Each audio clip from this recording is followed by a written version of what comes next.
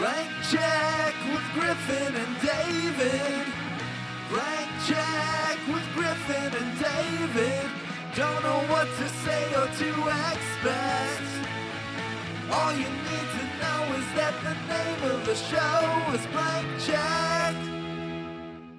Kevin has 23 distinct podcasts. The 24th is about to be podcasted. That's right. Hello, everybody. Nice to meet you. My name is Griffin Newman. I'm David Sims. This is a podcast called Blank Check with Griffin and David. Yep. We are hashtag the two friends. Yep. Two friends. We host a podcast together. Mm-hmm. That's an important detail. Sure. We don't host separate podcasts. No, at one point we did. I suppose that's true, but You and I I mean, that's both- the past. That's the past. Yeah. And why delve? I mean, it's a bad way to start a new episode, that's for sure. Probably the worst way to start a new episode. Uh-huh. Who are we now? What are we doing? We're doing a mini-series. We're doing a podcast that's usually comprised of mini-series Sure. about directors. We Director. pick directors and we go through their filmographies, one film at a time, people who had massive success early on and were granted a series of blank checks by Hollywood to make their own crazy dreams, print them onto celluloid, and project them into our hearts. Yep. Sometimes those checks cleared, sometimes they bounced, baby. Yep. And we made a promise. We did, and this is the first time we've had to deliver on that promise, Mhm. right? Yes, Yes. yes, it is. We made a promise that anytime a director we had previously covered a miniseries, book closed, put it on the shelf, Right. miniseries done. Right. Well, their careers are still going on, Uh-huh. and if they came out with a new movie, we would delve back into the pool. Delve into the pool. I'm saying delve a lot this episode. Delve. We dip our toes back into the pool. Yeah. So, although next week we will be starting our next formal miniseries called Pod Me If You Cast, the films of Steven Spielberg, the DreamWorks years. Yep. We are now going back to our original blank check subject. Pod Night Shyamalan. Yes.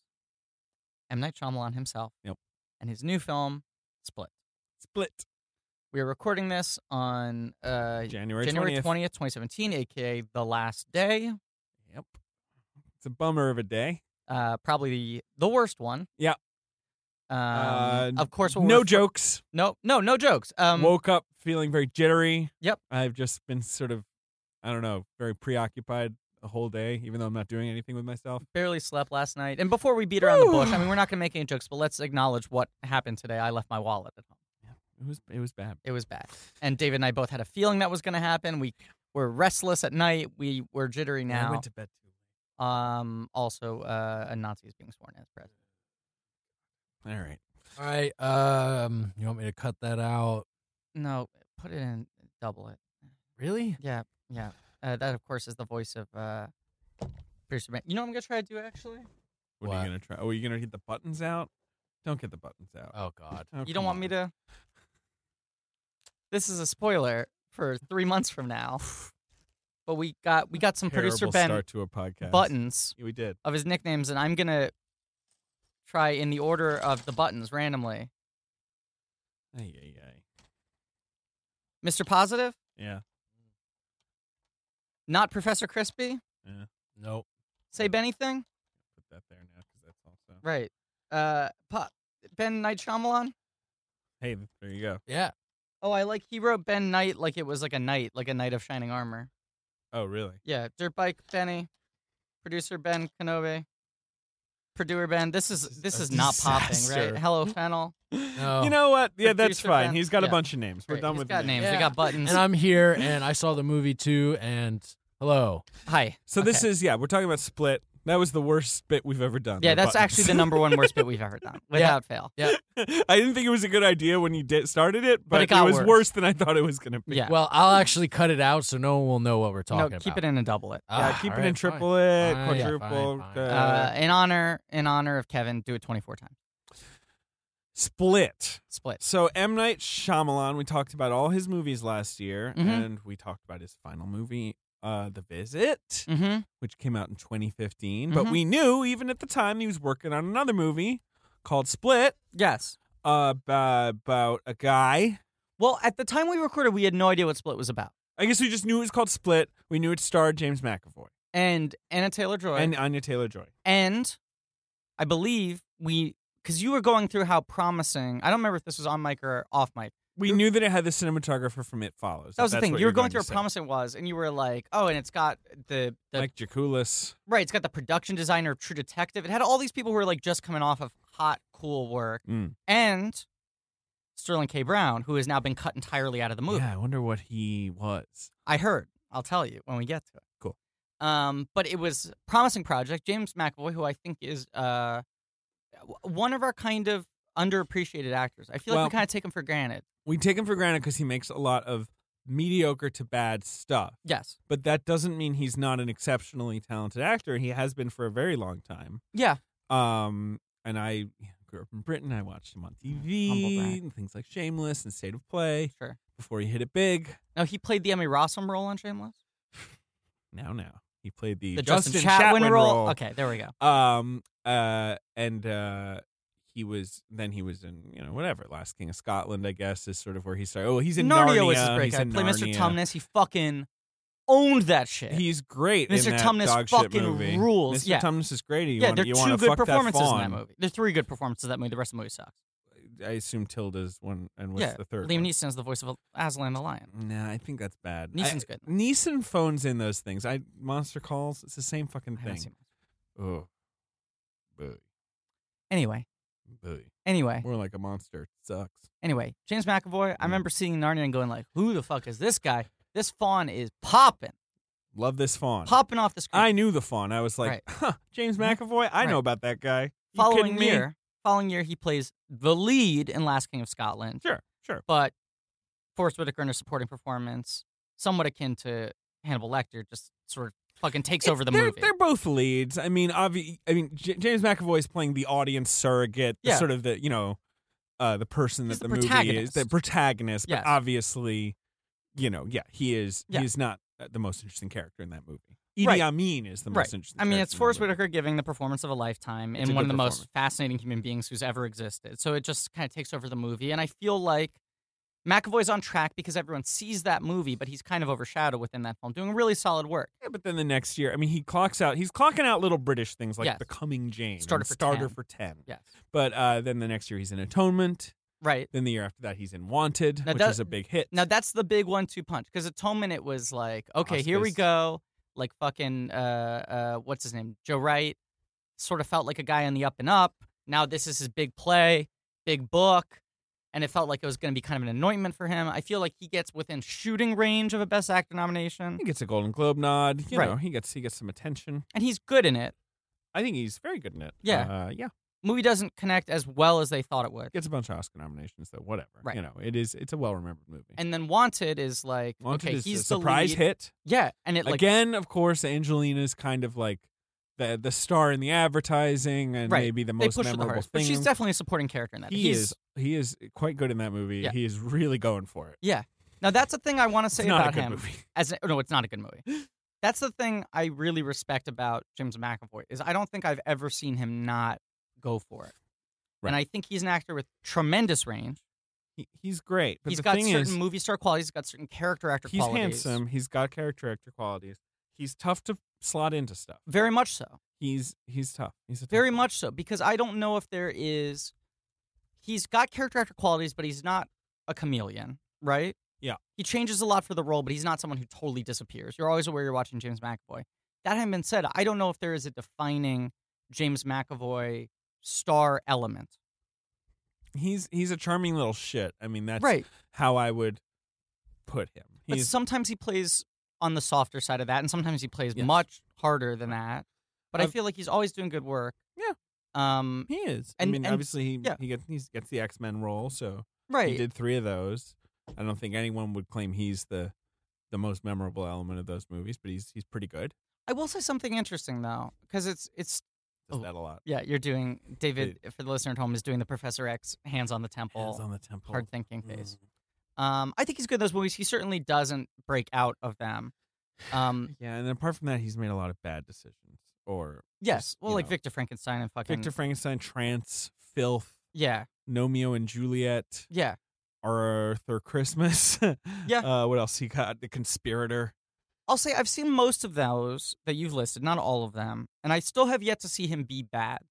I got no beef with him. I like him a lot. But but I went to brag the premiere of 2 X-Men ago. I went to the Days of Future Past premiere, and I got to go to the after party and then the after party, whatever, right? But I was in this room. I spent most of the night in rooms with the entire cast of Days of Future Past, which is like one of the craziest casts of all time. Big cast. And ended up at the New York apartment, a large New York apartment, but not like a party space. A New York apartment where the after party was happening. And rode in an elevator with James McAvoy and Michael Fassbender. And Michael Fassbender, who has always, for like the last decade been tapped as like, this is the guy. Yep. This is the guy. He's got the thing. Yep. An Irishman. Right. And McAvoy's Scottish. I was in the elevator with the two of them, and Fassbender was just sort of standing there, and I was like, good-looking guy, good actor, whatever. But McAvoy was just like the most magnetic. He's very lovely.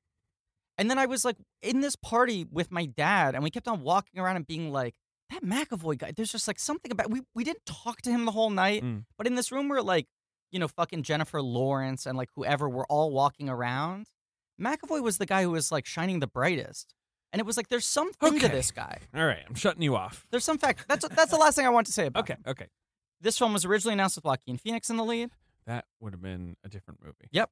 But yes, of course, Joaquin, who worked with M. Night on Signs and The Village. Correct. So they had a history. At one point seemed to be his guy. And, Joaquin these days doesn't make a lot of movies. He mostly works with very serious auteurs. So it might have been interesting to see him. Because, in my opinion, Joaquin is like a super hammy actor. And you think he's a ham sandwich? He's the king of ham sandwiches. And he might have been interesting to see him go play a very hammy role in a very schlocky movie with an old director he knows. He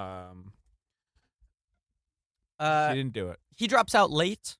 Do we know why? Was he making another movie? So I watched an interview with Shyamalan last night that revealed a lot of the questions I think we're going to have. But one of the things he said was that he wrote this script, delivered it, I think, to Jason Blum at Blumhouse, who also produced The Visit. Yes, who is Shyamalan's new buddy. Right. And said, like, I want to make this. It's a small budget. It's only $10 million. And the movie was set up, and they were going to start filming in, like, 3 months. He said it was, like, 12 or 15 weeks between when he delivered the script and when they started filming. And so at the moment he had the script, and he went to Joaquin Phoenix. Joaquin Phoenix was down. And then another movie that Joaquin Phoenix was a part of got delayed or pushed up or whatever it was, and so they had a very limited window to find someone, and James McAvoy had previously been unavailable and now was available. Well, the Joaquin Phoenix's new 2 features this year coming up. He's making a movie with Lynn Ramsey, which is very exciting. Really exciting. You Were Never Really Here, based on a Jonathan Ames novella. Okay. With Alessandro Nivola. Who knows? Who knows with that? But Lynn Ramsey's always an exciting director. Yeah. Then he's making a Mary Magdalene biopic with Garth Davis, the director of Lion. Oh, and Rooney Mara. Starring Rooney Mara as Mary Magdalene, and he is playing Jesus Christ. Yeah. So here's a fun thing. Jesus Christ. Have you heard that apparently... She would tell Ejiofor, Peter. Have you heard that apparently Rooney Mara and Joaquin Phoenix are dating now? Yeah, I heard that they were like hanging out in like a colonic clinic or something. Like they were both getting their butts evacuated together. After they met playing Jesus and Mary Magdalene. Pretty weird. Yep. Anyhow. So, Joaquin, so long, Joaquin. So long. Here comes McAvoy. Strangely charismatic James McAvoy. And let's just get straight into this movie. Okay, so we're going to talk fucking spoilers like crazy. Yeah, we're going to spoil this movie, and I want to be very clear to everyone listening. If you have any interest in seeing Split, go see Split, because the twists are genuinely worth experiencing unspoiled. Yeah, I would say, I mean... Even if you're someone who thinks you like spoilers, you don't trust me. Put it this way: if you really are into M. Night Shyamalan's oeuvre, go see this movie without having spoiled. And look, that's all. I'm wrestling with this movie in a major way. Okay, but one thing I can say without any qualification, and I give the movie credit for this, is I had no idea where it was going. Same. I was sitting there in the theater, and I went, this is kind of thrilling that I don't feel like I can call this movie shots. Interesting, sure. And sometimes even I'm watching a movie, and I'm going, okay, either this or this is going to happen. Like, it's clear one of two things is going to happen. Okay. I was watching it with no sense of a roadmap. The trailers even only really show you stuff from the first 30 minutes. Basically, yeah, very much so. And just the whole way the film's plotted, it's very... it's unexpected in its construction and its events. Totally agreed. So seriously, ding, ding, ding. We're going to talk about spoilers. Maybe not like the second after I finish the sentence, but just if you want to see the movie, go see the movie. It's in theaters. Okay, it's a sequel to Unbreakable. So, what the fuck? Yeah. It's a sequel to the film Unbreakable. Unbreakable. You got that, Benny? Yeah. Unbreakable. Yeah, I got it. I'm glad we called that back. You have to dig that MIDI up. Finger. What? All right, Fingered. let's get back to the movie. All right, Okay, please. so let's start from the beginning. Let's not talk about the Unbreakable stuff until we get to it. Boy. Sorry, I'm yelling. So I huge asterisks we need to talk about before we dig into the film proper, because I was certainly watching it through this prism. Okay, What prism? there's been a lot of hang-wringing about whether or not this movie is offensive. Yeah, whether or not it is hashtag problematic. Right. Does it depict mental illness in a good way or a bad way? Right. Now, You might detect a hint of sarcasm or cynicism to my tone here. right. So here's the quick answer. Bad way. So what? It's a schlocky genre movie. Anyone who's coming in here thinking this is an accurate portrayal of dissociative identity disorder, I don't know what to tell you. You probably already thought that that's what this was like, right? I mean, yeah, okay. Come on, man. Come on. This is the second in what appears to be a trilogy of M. Night Shyamalan making low-budget horror films. Low-budget horror films about invented mental illnesses, essentially. Right, like he's taking... Like where he's taking some germ of a real mental illness, maybe, but then completely inventing whole cloth symptoms and behaviors that don't exist. heightening it to some insane degree. Yeah, it's interesting that might happen in we used to talk about M. Night Shyamalan claiming he made B movies, you know, and we were like, what the fuck are you talking He's about? actually making But B now movies he is making B movies. He's making movies for small budgets with Jason Blum, the king of the small budget horror movie. Yeah. And he is now officially playing in that pool. Like a movie like Signs that costs $80 million and is a thoughtful meditation on Catholicism. That's not a B movie, my friend. No, absolutely not. But nor is The Sixth Sense. It's a small ghost story, maybe, but it's not a B movie. And he's dropped his A movie pretensions, which I wholeheartely admire and respect. I agree. And What it's he exciting. hasn't dropped, however, is his sense as a visual storyteller Sure. and his next level grasp of cinema that is often missing from, say, a Blumhouse movie. No offense to the Blumhouse Agree. movies, but a lot of times these things look like Disturbed videos, and like this Right. doesn't. I mean, at the day that we are recording this, January 20th, America's Death, we have pretty much finished. I mean, we're 3 movies away, I think, from finishing our Steven Spielberg miniseries. We had to bank it up in advance, which is going to be a lot of fun for you folks to listen to because it's wildly out of order. But we had to back it up in advance before I start filming in the spring so that the show can continue without interruption. Humble brag. Humble brag. But a thing that we've been talking about a lot is that, like, no one is more effective at using the camera to make you feel what he wants you to feel than Steven Spielberg. He's good at it. Now, Shyamalan is A not... devotee of Spielberg, Uh-huh. As he would, I'm sure, say. Right. At his best, has similar strengths. And that's what For really sure. put him on the map is like, oh, this guy has a really expressive camera, a really expressive visual sense. He can create these moments of tension better than anyone. He can ratchet it up. Yeah. And for a while, he was muddying those abilities in, like, pretensions and loftier sort of, like, he wasn't giving us a straight shot. Right. And now he's back to, like, I want to make the audience feel shit. Right. And part of that is he's a schlockmeister now, and he wants to make them, I think, feel uneasy, not just in terms of tension, but also in terms of the subject matter that he's playing with. Yeah. I mean, he's playing with fire in this movie. Now, DID is like this hotly contested issue within the very psychiatric idea of communities. it is Right. contested. Right. Like the very idea that it exists is contested. Or Right. like how it manifests or what it means or whether it's its own disorder or it's like other disorders sort of collected together or That's the you thing. know. It's sort of this umbrella, and the cases don't really line up with each other. The causes, the reaction. I mean, I'm not going to Whatever. We're not do discussing- WebMD here. Yeah. But, like, the point is, it's a gray area within like the psychiatric community to begin with. Right. And then M. Night is taking like M. Night is taking Dr. Jekyll and Mr. Hyde. M. Night is taking the long-standing gothic / genre / fantasy obsession with multiple personalities. Sure. And, whatever, inflating it, right? I mean, but yes. He's also doing a movie in which they reference dissociative identity disorder a lot, talk about it as an actual diagnosable condition. In the same way that in The Visit they talk about sundowning as if it's like a real thing that happens in this way. But this movie even more so, and the second lead of the movie, or the third lead of the movie is his therapist. Yeah. And there are a lot of scenes of her on her own trying to figure out his condition. Although and they use the proper name. To the movie's credit, the therapist is in the movie presented as not well respected by her colleagues. No, everyone questions her. Everyone questions her. She she can't get like a panel discussion at the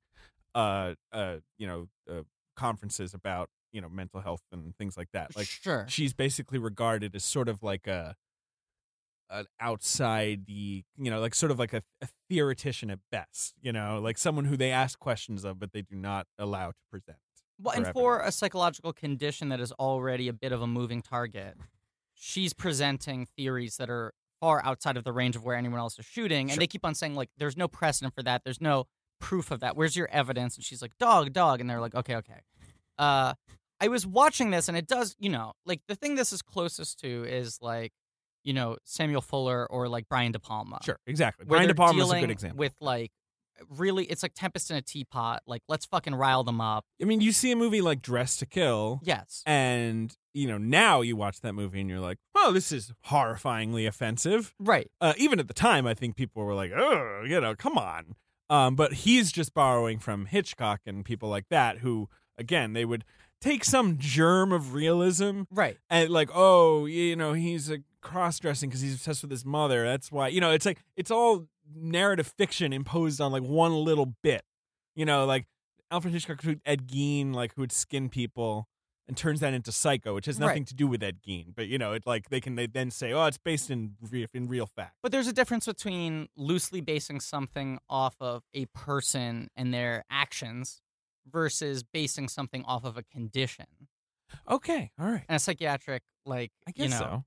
classification for a type of person. But it's okay anyway. No, because I think this is all important to talk about. I mean, we're not going to be able to talk about the movie without talking about this. I was sitting there the whole time and thinking, like, how would I respond to this movie if I was watching it and someone was like, hey, you want to see this crazy movie that was made in 1982? Yeah, sure. Sure. If it was you like... were seeing Sisters by De Palma or whatever. Right, and I'd be like, this is insane. This is obviously offensive. Right. This movie feels irresponsible. You could never make this today. You have to view it for what it is, right? But watching it today in 2017, when I feel like as a country, I mean, the world at large, but also especially our country, which has always been so sort of puritanical, is finally starting to have a progressive, productive conversation about mental illness. It made me a little uncomfortable watching this fucking movie. Okay. It made me uncomfortable just because they keep on using the real name of a real disorder, and it's not like that's a disorder. Yeah. They use the real name. They're not just saying, like, this guy has 24 personalities. They're going, like, DID, DID, DID, DID. Okay, all right. Which it's like, well, it's not like there are other positive representations of DID in the media. There was 3 seasons of United States of Tara. There was. Right, and this. Right. Yeah. Like, that's it. So you just imagine, like, Oh, also multiplicity. And multiplicity, right. That was cloning, my friend. Oh, okay. Not the same. Not the same. I kept on watching this movie, and because he plays so fast and loose with what this guy is... Yeah, this is science fiction. This film is science fiction. I kept on... And because the doctor is portrayed... And, like, I mean that literally. It is science fiction. Yes, it is. It takes bits of science and, makes up fantasy about it. Yeah. Because the doctor is portrayed as being kind of a quack. Yeah. I mean, I think it was my brother... Was I telling you about this? Put it in the classic genre of all horror movies where it's like you meet the doctor or the expert and they're smoking a pipe and they're like, yes, no, it's very interesting, his condition. I've decided to do nothing about it and see what happens. That's sort of like, yes. Well, the interesting thing about him is he may go mad, but I'm waiting and seeing on this one. And then 6 scenes later, there's a knife in their back or whatever. Good joke, 5 comedy points for Joey. It's definitely in that tradition. Because she sort of seems unreliable, because everyone around her in the community is saying, like, this is impossible. Right. I was waiting for the movie, knowing it's Shyamalan. You thought the movie was going to then double back around and be like, yeah, like, that's not what this is. Yes. Uh-huh. Yes. I thought the movie was going to reveal itself to be about a misdiagnosis. Yeah. Well, here's where, so basically, I'm being a bit of a snark right now, but Yeah. I was with you in a lot of ways. And I'll say I was hoping for that. Like, Interesting. I wanted that. No. I didn't really care. But I mean, I was more just sort of thinking, like, this is classic Shyamalan. And I remind you, again, like, Psycho literally ends with a psychiatrist delivering, like, a monologue about, like, what happened. And this like, movie is like that monologue stretched out to 2 right. hours. They kind of just parceled that out through the Yeah. movie. But, of course, what the movie is really doing is, like, it's world building. It's, like, establishing the weird parameters of this, this guy. Like, it's like, he's got 23 personalities. Like, one is dominant, and, like, a couple are very bad, and, like, they're sort of been exiled, and, like, there's this idea of holding the light. People, like, one personality at a time, but they're all conferencing with each other. This is all, right, all this info is being parceled out. Yeah. And then, at the end of the movie, we realize, like, his 24th personality is just animals. Is every animal in one at the same time? Okay. Yeah. And, I'm just going to skip right ahead. We can talk about the movie, but I'm going to skip right ahead to the end because that's what this conversation we're having is about. Sure, because it totally recontextualizes the whole This is movie. what I'm getting to. Okay, so so the first twist, which involves Anya Taylor-Joy's character and the fact that she's suffered abuse and is in her own way mentally ill. You don't want to go through the movie and get to this? No, I'm getting this now, and then we'll get to that. Okay. No, but you're talking about the problematic elements of this movie, and this is where it is problematic. I agree. In my opinion, it's not the DID stuff; it's that part. I think both are problematic. Sure, fine, but like that's where I was like, I had been warned by people who'd seen the movie already, like, there is this one twist at the end that is kind of offensive, and I was like about the DID, about the multiple personalities, and they were like, no. And I was like, oh. He's so bringing other stuff. Right, I see this, and yeah. I believe I put it on Twitter. It's a little too much paprika in the sandwich, to reference the movie Split, in which he puts a lot of paprika in the sandwich. Sure, that old added. Yeah, exactly. Okay. Where you're like, classic Shyamalan. He's gone a little too far. He's tying it up too neatly. This doesn't totally track for me. Mm-hmm. The thing where the beast is like, you're like me. Yeah. We're the real ones, and and you're like, okay. And then comes the twist we discussed. Right. This is a sequel to Unbreakable. And this is a comic book, and he's a comic book villain. Right. And then I'm like, I love this movie! And I'm walking out and saying, this is the best! And I'm so happy! Because that's a fucking comic book villain. Correct. That's what that is. Correct. Where it's like, they have weird rules, and they have some bizarre, like, unitary goal, and his rules are as dumb as any other comic book villain rules. He's like Ultron or whatever. It's a fucking hilarious comic book villain. Right. And most comic book villains are mentally ill. If not yes, an actual indeed. diagnosis. Well, often they do have one, especially these days. Yeah, yeah. I mean, very often they're either a doctor who went mad or a patient who got There's a lot of powerful. people who are quote-unquote mad Right. in comic books, and now it's like they're whatever, they're mentally ill. Back in the day, it was more just like, he's mad, he's a mad scientist, he's a mad professor, whatever. Right. And so then I'm like, oh, okay. And I bought in, I guess is the way to put it. I mean, it left me with a lot more questions. Let's go through the part of the film and we'll get to it. All right, okay. Great movie. Forgetting this stuff, I just mean like the movie in general as it goes along, especially those opening scenes and, whatever. I mean, I walked out of the movie. Ben and I talked about it for like 45 minutes. I had a really hard time untangling it. I mean, Ben, I think, is it fair to say I was kind of manic after the movie ended? Yeah, I was extremely manic too. You made me stay with you in the theater like for a while. Yeah, I couldn't move. I was uncomfortable. I was like just trying to untangle everything I had watched. Meanwhile, there's like the movie theater employees like cleaning up around us. Yeah. Oh, you didn't even leave the theater? No. Wow. Right. And then once we left, I was like, I could get on the train right here on the corner. I could walk for another 20 blocks. And we walked for 20 blocks to like 2 stations away, just talking about it. And then I saw John Trowbridge, past guest of the show. Past guest. Friend of the show. Yes, from the Denim Invasion episode, who listens to the podcast and knows how versed we are in Shyamalan and all. Right. I had gotten, and a couple of people had tweeted us being like, who had seen it, being like, very excited for you guys to see this. Yes. Right. So I was supposed to do his stand-up show last night, and then the show ended early, and I ran late because of post-split talk. It was a perfect storm of the two things, so I got there after the show had ended, ended up just talking to him for a little bit, and he was like, "What? You went to see a movie tonight, right? What do you see?" And I was like, "I saw the new Shyamalan." And he was like, "Oh, man. I can't wait to hear what you think." And I was like, I actually don't know. Like, I can't remember the last time I was this uncertain how I felt about a movie. That's so interesting because for me, it's the first time for sure that I have seen a Shyamalan movie where the twist sold me on the movie. Like, without a doubt, that's the first time that's ever happened. There's no Shyamalan twist that ever sold me on the movie before. Sure. The only, like, Shyamalan twist I really love apart from this one is The Sixth Sense.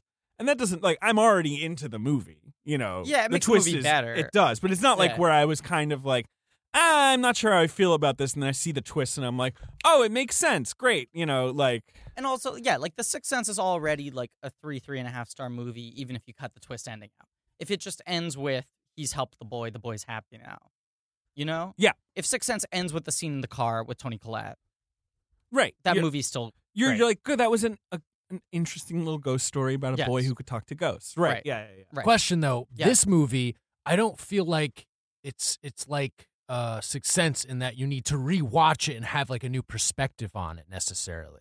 No, because the twist is more thematic than it is about the plot that you've been watching. Right. Although I think if you rewatched it, you would notice little things like he talks about how many teeth tigers have and like things like that. Yeah. Little clues about like where they are and, you know, what his past is. And Sixth Sense is a magic trick movie. So then part of of rewatching The Sixth Sense is just watching the magic. It's the trick. artistry. It's just seeing how they pulled it over. You can on now see the lines, you know, the blocking Right. tape on the stage, but you're kind of amazed that it all worked. It's the montage where they explain how the heist happened after the fact. And so, like, that's the thrill of watching Sixth Sense, is this high wire act and being like, oh man, he didn't fuck it up. It actually all tracks. Mm-hmm. This movie, I certainly feel the need to see a second time just to reconcile with what the fuck it is. Mm-hmm. But okay, let's just try to fucking go through this thing.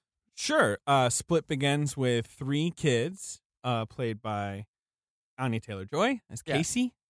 Haley Lou Richardson, who was great in The Edge of 17 last year, is Claire. And I believe I've already said should be cast as siblings with Zoe Deutsch in a movie. The two of them look similar. Okay. Someone write something. I don't know. White Girls the movie. Jessica Sula as Marcia. Who was from Skins? She was in a late season of Like of the British Skins. Third generation of Skins? like season 7 of Skins. Right. I didn't last that long. Me neither. Yeah. And the idea is that Marcia and Claire, they are the cool kids. Correct. They had Claire had like a birthday party, and they had to invite Casey because like She wanted to invite everybody. Exactly. Neil Huff, the dad, is saying like, I thought you said you wanted to invite Neil everybody. Huff. But Good Casey's actor. like Good actor. Love Neil Huff. Love Neil Huff. Don't love Showtime's Huff, Me neither. starring Hank Azaria from like 2003. And the late great Anton Yelchin.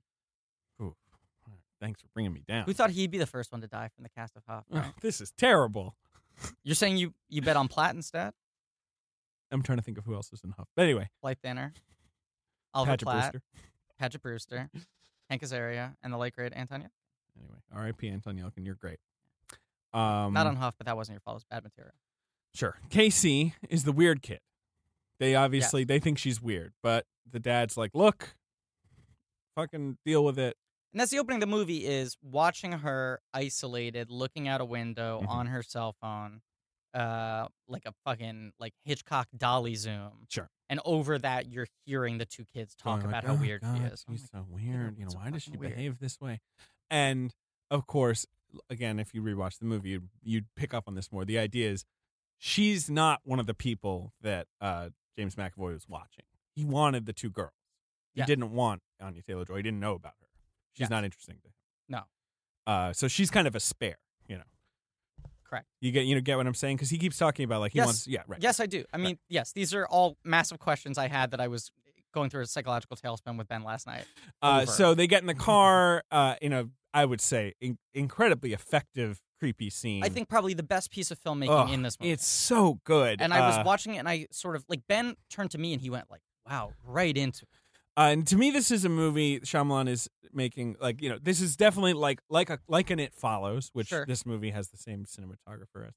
And there's that one very similar shot that comes at the beginning of the sequence where it's the two girls and the dad packing stuff into the car. Mm-hmm. Let's just set up her relative has not come to pick her up from the birthday party. Sure, whatever. So they go like, let's give you a ride home. They don't really want to do it. But now it's like, okay, the three of them are going to go in the car with the dad and they're going to drop her off at home. And that's the basic setup. Right. For how things go Instead, McAvoy gets in the car and chloroforms them with like a spray. And they do the It Follows shots where the camera is functioning as McAvoy, slowly moving towards them as they're packing the car, and you get the unease of like, oh shit, this isn't me watching this as a viewer, this is me feeling a force coming towards them. Right. I'm in the mind of the person. Very effective. Of the villain, whatever. Right. But this is a movie, like It Follows, like lots of horror movies, about like the like gossamer thin veneer of safety that comes with like a nice landed suburban middle class life. Sure. Like these girls, when McAvoy gets in the car, don't even react with horror. They're like, excuse me, or you're in the wrong car. They act like he's a dork. They're like you fucking idiot. This isn't your car. An objectively odd-looking bald guy, like, just gets in the car with, like, total ease. But strangely magnetic. Like, if you were stuck in an elevator with him after the premiere of Days of Future Past, you'd be like, something about this guy is just kind of popping. Absolutely. And your dad would agree. And, you know, and he's going to he reinforces this throughout the movie by the fact that Claire and Marcia are barely wearing any clothes, whereas Anya Taylor-Joy's character is like bundled up with like layer upon layer, you know, and things like that. Like, and you know, this is all in service of the hashtag problematic point that he is making. Yes. But I do like that more classic, like, you know, these fucking kids, they don't, you know, they're idiots. They don't know anything. Like the classic slasher horror genre thing of like, you know, the suburbs, they're so safe. Like, and thus, like, so unsafe, like, so easy to disturb. Yeah, I just love the fucking, the like, fucking, like, cinematic, like, reps he's doing in this scene. Like, he's just, like, at the gym fucking showing off. I mean, the shot of Anya Taylor-Joy, like, the way she reacts and how different it is. Yes. And how he lingers on it and slows it all the way down. So you can really start to wonder, like, what is going on in her brain that she reacts this way to this? Right. Ugh. And it's also, you know, when you're watching the conversations between James McAvoy and the two girls in the back, it's kind of third person. But when James McAvoy and Anya Taylor-Joy are locked in any sort of way, it's kind of first person POV camera. You know, it looks like you're looking at them, they're looking at you. She's got a great face for she's a good for that fucking stuff. actor. She's extremely good. I mean, we should, you know, she was in The Witch last year, which she's terrific in. She was in Morgan, which I did not see, but was another like creepy girl movie. But I certainly had this feeling. She was in Barry, which she's lovely in. Oh, really? Yeah, she's Barack Obama's girlfriend. Michelle Obama? Not that one. His white girlfriend from. No, she didn't play Michelle Obama. Thank God. No, because it's set in Columbia. It's like when he was in college. You know Barry? Yeah, no, I know. I haven't seen it. I know you liked it, right? Yeah, I liked it. You know, 3 stars. Yeah, it's decent. It's there's things that are interesting. Okay, so it's more of a Hotel Transylvania 2 than Hotel Transylvania 1. Okay, bingo, you nailed it. Bingo, bango. Right, you so know, 3 stars. It's not a 5-star masterpiece. Yeah, it's a Hotel Transylvania 2. Okay. I saw The Witch. I thought she was very good in it. The Witch, but also that movie is so stylized. Of course, so yeah, you don't know, right? She's an unknown actress. That it was like one of those things where it's like, this might be a great director who cast someone perfectly and got a good performance. Got the good face, got the good look, got the right. So person. much of it is her face, her look, her presence. She's really good at reacting to shit. Yeah, no, you never know, but I think she's proving herself a very arresting. She's got the goods. She's clearly, she knows what she's doing. She's a really fucking good actress. And this is a tough part. A tough part. I would argue almost an unfair part to give to anybody. Hey, man, she does a good job. And she handles it really well. But this opening's great. I mean, you see just the fucking camera moves in this. I mean, there's the great thing where she's sitting shotgun and the camera keeps on kind of bananaing around the car. So you see the body of someone closing the trunk, Yes. walking to the Right. door, walking back. We, keeps on the going back and audience, know forth. something is up, but we don't Something's hear weird. a noise. You Right. know, we don't hear because we, as we quickly learn, the dad just gets chloroformed too. So there's no like Right. violent struggle. But you don't see any of You that. don't see anything that you just hear the thing And this close. is like immediately Shyamalan showing. This like is a movie with no jumps, Nope. none at all. No, I'd It's say one. Maybe one I sort think of there's mild one in the jump. last 10 minutes of the movie. But I mean, you know, like this is a movie where I would, and this is what I'm talking about when I say Blumhouse. Yeah. And their ilk, all the That's horror movies are. It would be all jumps. You know, it would be like, you know, pan and then whoo, you know, like he's in the seat next to you. I Right. don't know, like or like the music box really, really Yeah, yeah, slowly yeah, until yeah. it stops, and then like Exactly, that. which is that like fucking that thing. is what I mean. I don't know. Who gives a shit. It's such a cheap, boring trick. Yeah. And, like, I guess audiences kind of like it because you go to see one of those movies and the audiences are, you know, jumping and laughing and, like, it's like a roller coaster or whatever. But, like, you get so inured to it. It gets so, like, here we go. You know, even when you watch a trailer for one of these movies, you're like, all right, in, like, 20 seconds, it's going to do exactly what you just said. Or someone's going to be looking in a mirror or they'll be, like, looking at a picture, like an old picture, and they're like, what is this? And suddenly, like, the monster is like, ah! All right. Turn the volume down on this, Yeah. Benny. Guys, don't scream directly in the microphone. He's the one doing it. Ding, ding, ding, ding, ding, ding, ding, ding. Anyway. Damn it. All right. No one's going to enjoy that. No, it's a terrible podcast. So, but this was Seriously, Ben, you can tone those all the way down. Yeah, and also delete everything. We're starting over. I was looking at just the fucking car sequence, right? Mm. And it's like there are two shots that are amongst the scariest things that happen in this movie. The slow track into the back of the car from McAvoy's perspective, Yep. and that weird bananaing Great. from Anna Taylor-Joy's side where she's not seeing what's going on. Mhm. And both of those cases, nothing scary is happening on screen. No. But he's creating dread just in how he Menace. moves the fucking camera. Yes. Great. Nothing. I mean, Hey, man. a lot of people can put a scary image on screen. That's what I'm saying. This is next level. And some people can put a scary image on screen and shoot it in a scary way. Right. Very few people can shoot nothing and make it scary. Jason Blum, Academy Award nominee Jason Blum. For Whiplash? So he kidnaps them. It kind of happens in slow motion. She sees them The get chloroformed. Anya Taylor-Joy reaction happens. Like he chloroforms them and then you cut to slow motion, I think, of her, like where she's like, what do I do? What do I do? What do I do? And then she finally tries to open the door really, really slowly. And that's disrupted by the beep, beep, Yeah, and beep, then beep. that, yeah, because the car engine's on, Right. Like, and then he looks at her, and again, you're like, it's a Shyamalan movie. You're hunting for the twist, Right. so you're like, why isn't he gassing her right away? Something weird's going on. Yeah, you know, like, are they in cahoots? Does she know him somehow? Like, you know, what's this gonna be? And her reaction is so odd. It's so peculiar. It's hard to And then even describe. you- She certainly looks scared, but not. Right. It's whatever. Yeah. It's like there's a practice quality to it, I guess. Like it looks like she's been here before. Yeah, and it's just you assume he gasses the two of them in such Right. quick succession, he's going to move over to her. Right. But then when he doesn't, you're like, does he not even notice that she's Yeah, there? right. When What they is lock this? eyes, it takes a while for him to act. Yeah. Even when she opens the door and he sees she's trying to get away, he Doesn't react with violence per se. He just reacts again with this. He puts his mask on and anyway. Right. So then they wake up. They're in a cellar with Sure. a bathroom. Right. It's very 10 Cloverfield Lane. I was going to say. Although I love the way that he shoots them on these two beds. Mhm. He's got Anya Taylor-Joy on one and the other two girls on the other. Mhm. There's this wooden beam on the wall between them, like in case we didn't get. It almost looks like they're in different rooms. Sure. And there's like an invisible wall There's splitting a them. split between them. Yeah, split. Hashtag split. I almost screamed to the mic, but then I decided that wouldn't be funny. There we go, much better. And now the movie is still scary, obviously, but it is shifting into what a lot of these movies have to do, which is like now for the rules, right? Like now for the rules of the movie, the rules of the world, right? And as we've all seen the trailer, as we know, he's going to come in.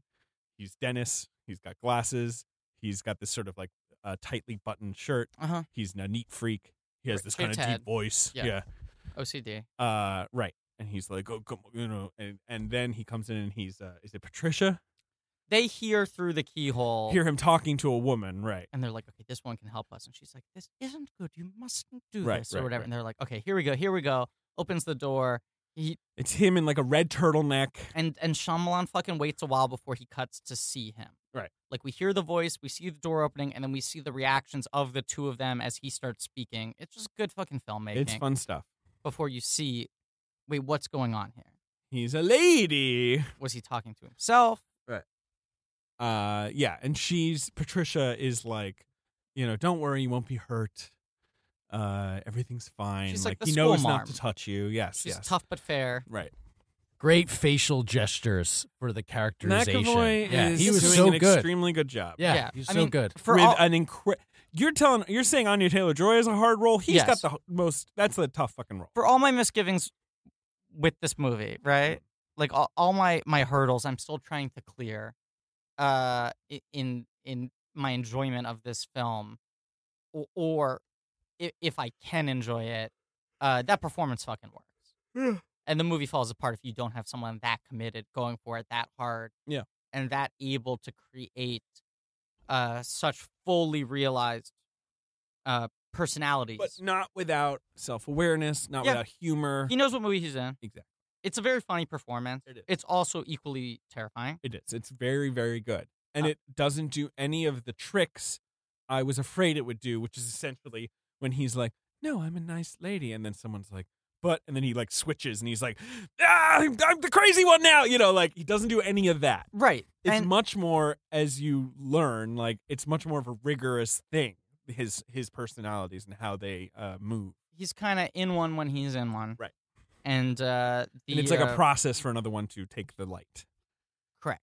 So this is talking about rules that this movie sets up. One of the things you hear early on is, okay, who has the light? I have the light now. Yeah. So it's sort of clear that this internal battle being waged within him. Right. Because pretty early on, you also meet Hedwig, who's the little boy. Right. Right. And he's the one who's talking a lot about the light, and like he's the one who's more talking about the rules of the personalities. Mm-hmm. You're like stifling a yawn here.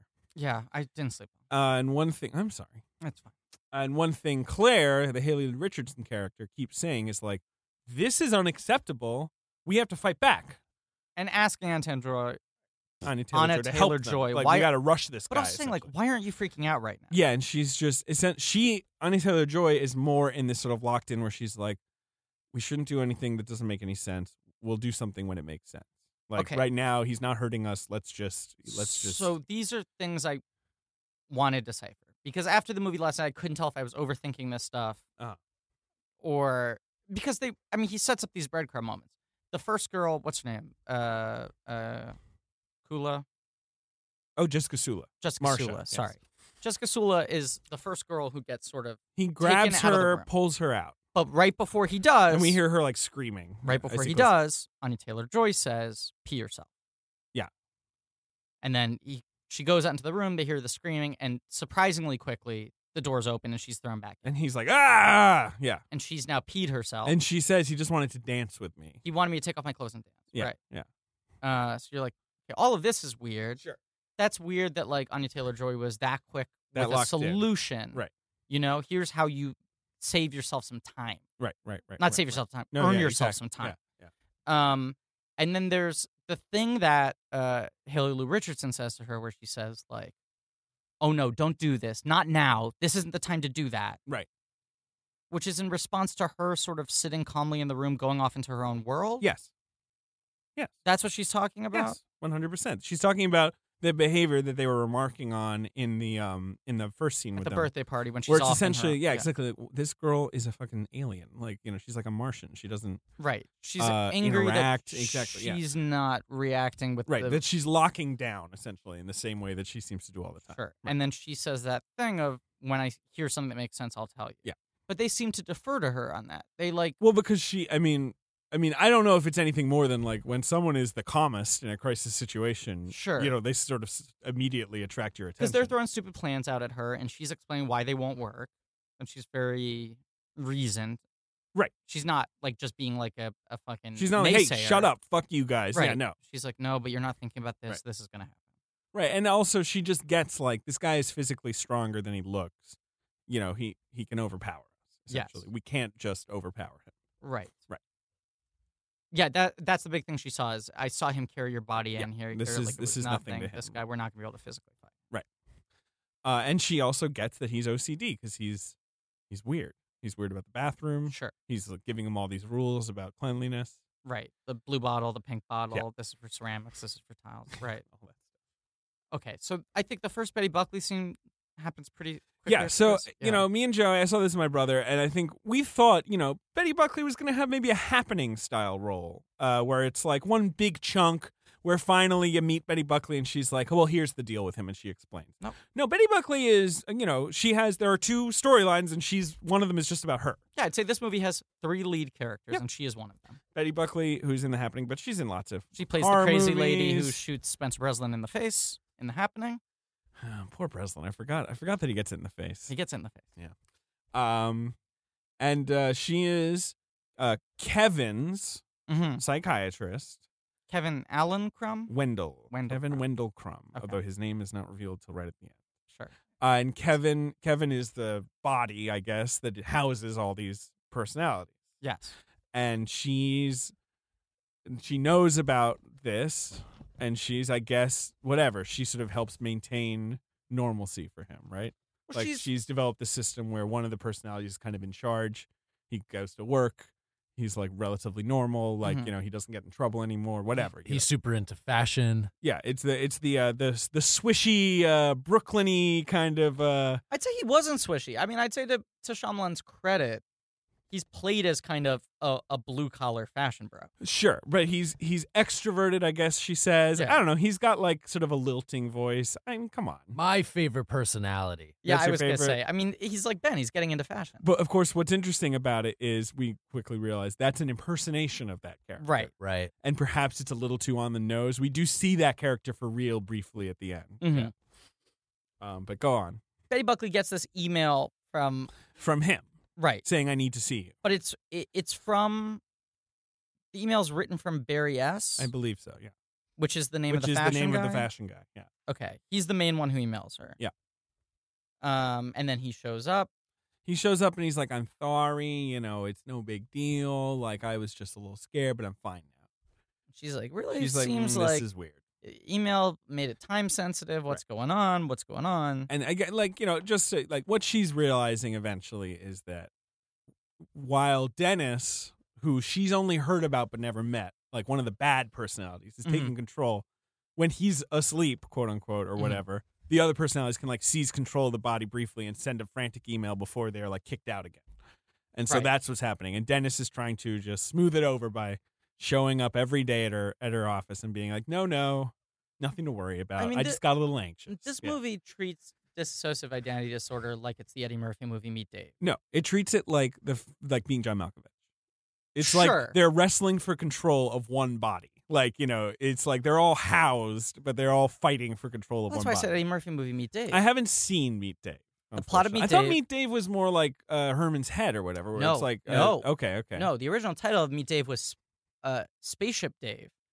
I remember that. It yeah. is about... Wasn't it Starship Dave? Yes, Something correct. Like, yes, I'm sorry. Yeah. It is about a tiny alien race who all decide to live in a human-sized robot that looks like Eddie Murphy.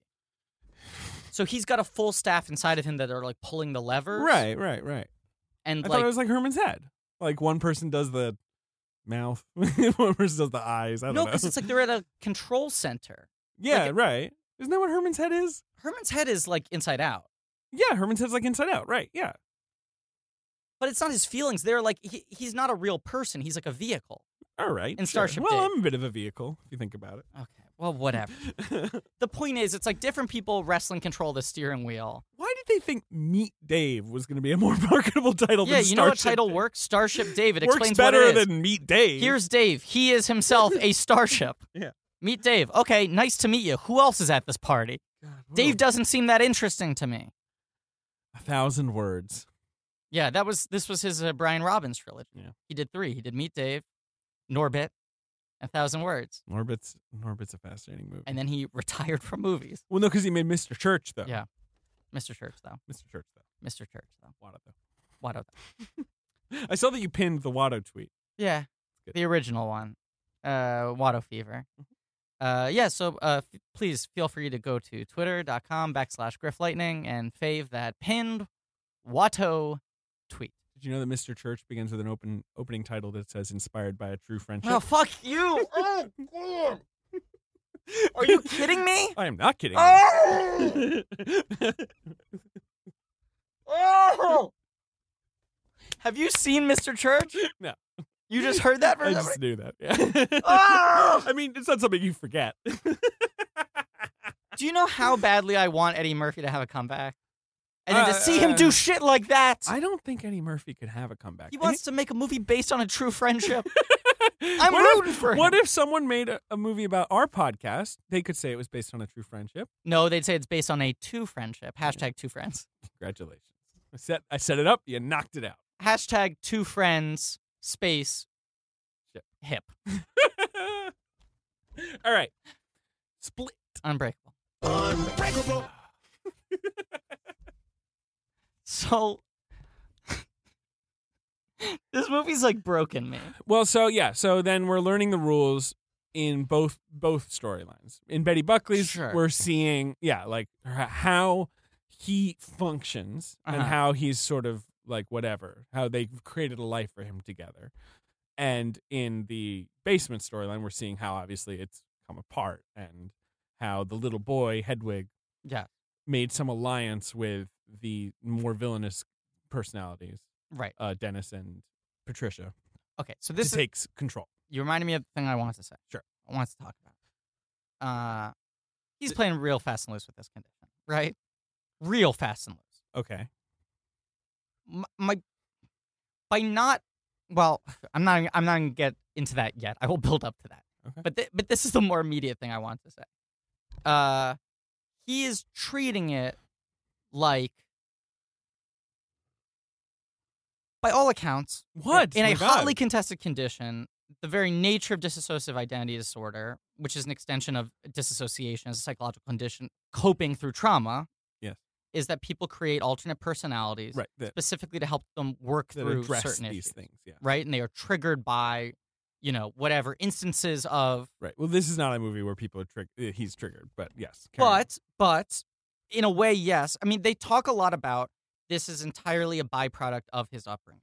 They talk about that with and especially with Dennis. Dennis is a reaction to his mother's like obsessive cleanliness. She would like hit the kid or whatever. She was a physically abusive mother. If things were out of place or whatever. So like that's what Dennis is, I guess. You know? Right. His father left him, and his mother beat him. Right. Whether or not he had a chemical imbalance to begin with, who knows? But certainly these personalities were created as a coping mechanism. Sure. In response to the various... Well, at least that one was. We know, there's 3 personalities. We don't meet them all. No, we don't. No. She kind of... I forget the exact line, but she seems to imply, like, she's at one point like, I understand why this personality exists. You need him to deal with that. Well, right, but what she's trying to do in those scenes is appeal to Dennis's ego. Mm-hmm. Like, because she's trying to get Dennis to admit, yes, this is me. It's not Barry. Right, and she says, I understand because she of your thinks childhood, she knows you need what's up. someone like Exactly. Dennis. Yeah. I, once again, watched this interview with M. Night Shyamalan where he said that he and McAvoy worked on understanding, even if the film doesn't explain it. Right. What all the personalities reflect, yes. Right, and what they are a response to. Okay? I mean, I'm sure that's true, but at the same time, I wonder if they put equal thought into every one. No, right. no. Yeah, I mean, there are a couple you see in the video diaries at the end that are like, okay, that's like an improv scene where you're playing Ding, and it's like you have to come up with another one, you have to come up with another one, which we will reflect at the end of this episode in a very special surprise for all of you.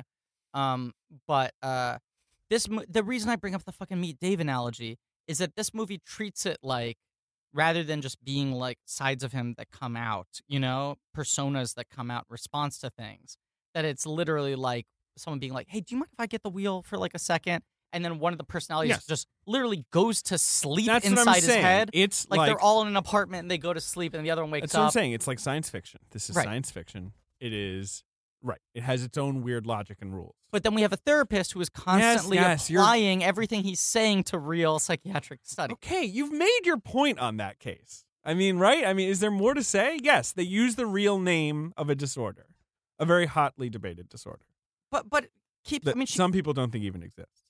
I should point out. some people. A lot of psychiatrists, I think, are very. They don't think it's really a disorder as more as it's like sort of variations on other disorders. Some people think it's symptomatic. Right. People. Some people think it's therapist created. Sure. Some people think like through act outs and like in therapy sessions. Yes, right. In In the same way, some people are very suspicious of like regression therapy and hypnotic, recalling of buried memories, Sure. things like that. I don't subscribe to that.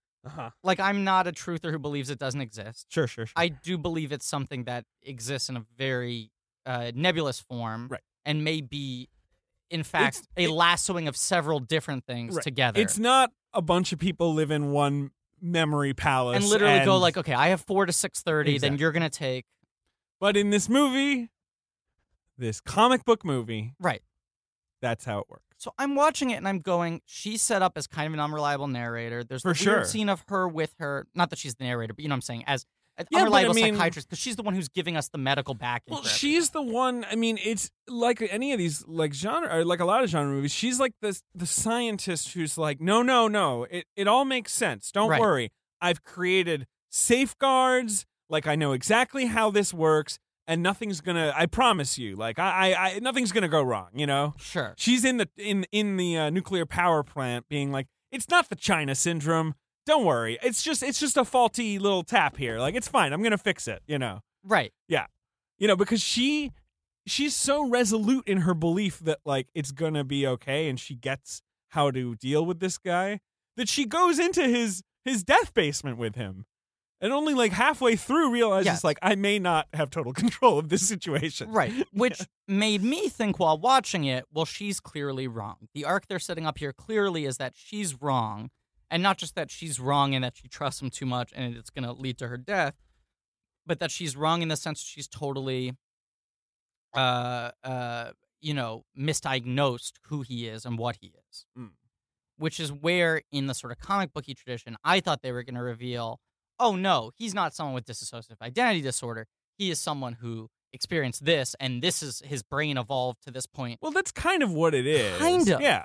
Well, the thing is, she doesn't Kind of. believe in the beast. No. And the reason that we learn that this is all happening is that Dennis and Patricia believe that this new personality, the beast, Right. is coming. And he's going to whatever, take over the body and, in their opinion, like improve it.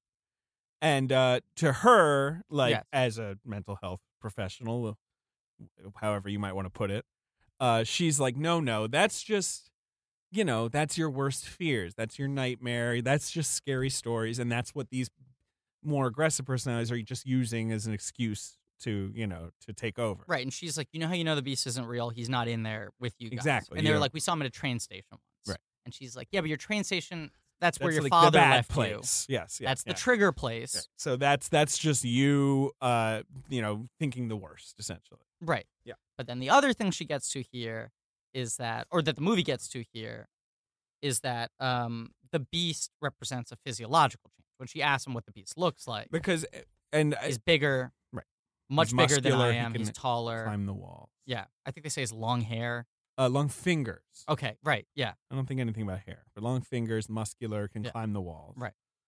Using, and she says it in very detail, but it's like, micro abrasions in the walls, like somehow can cling to them, like. Sure. And Shyamalan's done this before, right? Wall crawling super freak? No. No, but you know what I mean? Like one of these things where it's like someone explains how it all works before it happens. I'm trying. This sort of pseudoscience, essentially, is what I'm trying. I'm trying to. Now I have to think through his movies. Sure. I mean, doesn't The Visit kind of do that? With The Visit kind of Sundowner? does it, Yeah. but then of course in The Visit it turns out, it's not them. Right.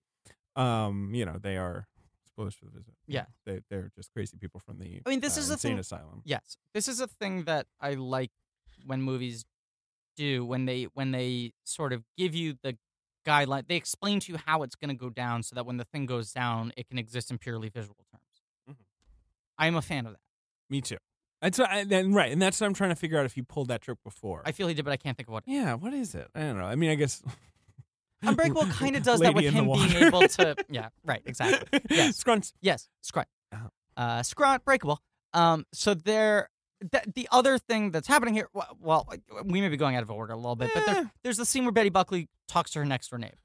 Yeah, that's pretty early in the movie. I would say that's probably after the first meeting with Kevin. I think it might be the second. It's the first or the second, what have you. Okay. And I was already kind of impressed by the movie just because, like, especially seeing something like 10 Cloverfield Lane.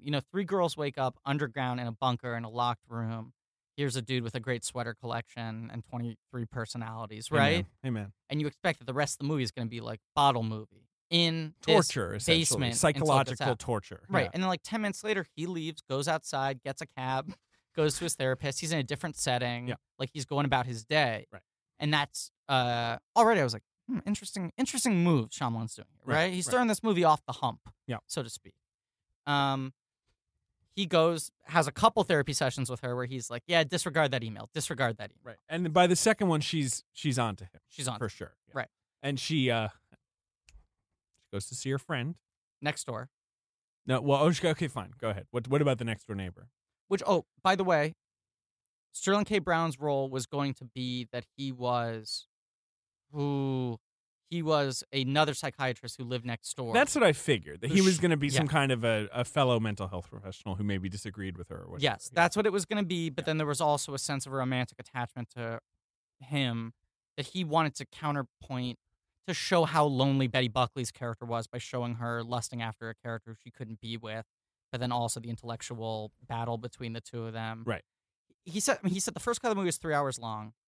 There was like 30 minutes of Sterling K. Brown that they cut out entirely because he was just like, I shouldn't have written this. This is a distraction from what's actually going on in the movie.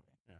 The movie's 2 hours long. In my opinion, it's too long. I agree. Just with a kind of movie like this, it really should just be 90 minutes, 100 tops. Like, these movies should be as short as possible. And I agree. It's just a little too long. I mean, it didn't really hurt the movie for me. I was on board the whole time and pretty tense the whole time. Like, it's not, but it's long. It's longer than a movie like this usually is. So although, like, the fucking Conjuring 2 is 2.5 hours long. Yeah, and Conjuring 1, some of these movies can really live in it. And this movie's basically successful. Not to go into a Conjuring cyber, but I think the difference between the Conjuring movies and something like this is that the Conjuring movies, to their credit, want to have full emotional character arcs for the Ghostbusters and the villain and the haunted. It essentially is like get you a movie that can do both. Like the struggles of maintaining a good marriage movies and horror movies. So it kind of needs 2 hours to be able to run both tracks. No beef. Split though. The scene with the next door neighbor, she goes to talk to, who's a woman who can't stop ordering stuff online. Batty old lady. Right. And she's like, why do you believe in these people? Why do you put in the time? That guy seems on the whatever. I think that's when this idea is introduced. Betty Buckley starts tiptoeing around this thing where she's like, what if they're not the broken people?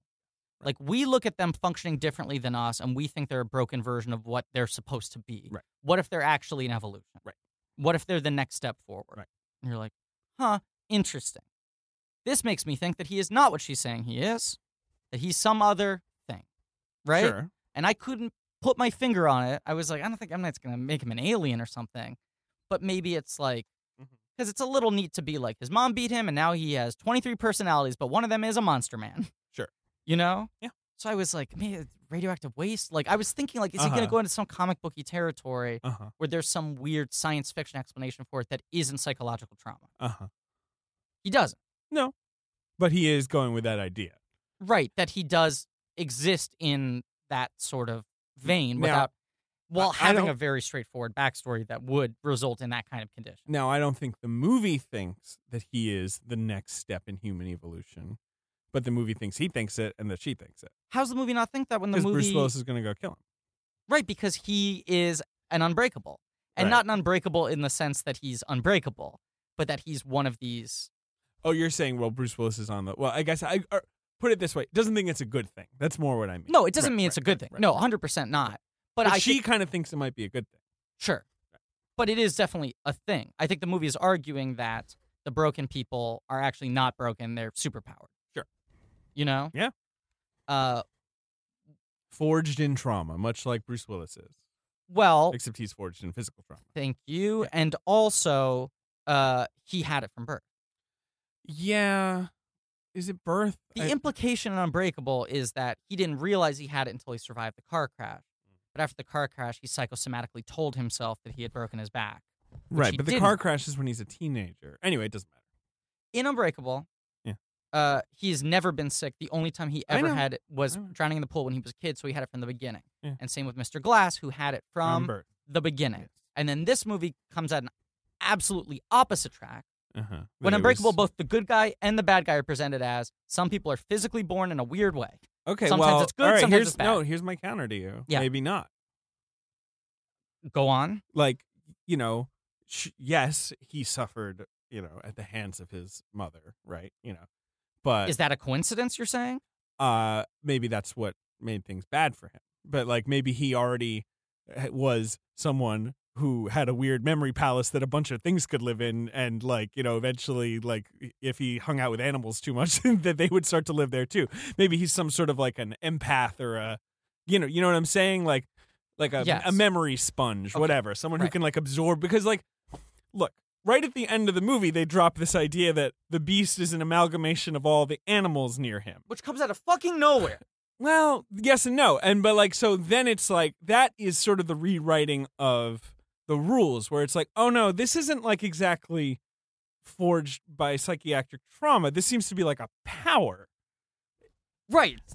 Oh, God, we'll get back into the plot of the movie. It's kind of just survival at that point. Let's say the one major hook of the movie, which is the best hook the movie has, is Anya Taylor-Joy figures out that she might be able to use some of the personalities to help her against the personalities that hurt her. Right. That it's she starts to make friends with Hedwig, the little boy. Right. And Hedwig helps her understand certain things, and eventually, she steals a walkie-talkie from him. There's that stuff. But can she negotiate with the personalities, and can this one human body that kidnapped her help also her be the one that's touched her? Exactly. That's the biggest hook the movie has that kind of ends up not really being what the movie's about. No, but it is the tension, I guess, of the middle third, especially of the movie. Sure. But it's also a way for us to learn more about how everything works. Right. Now, the other big thing, because the other big thing is the flashbacks. Right. Okay. So there are these flashbacks.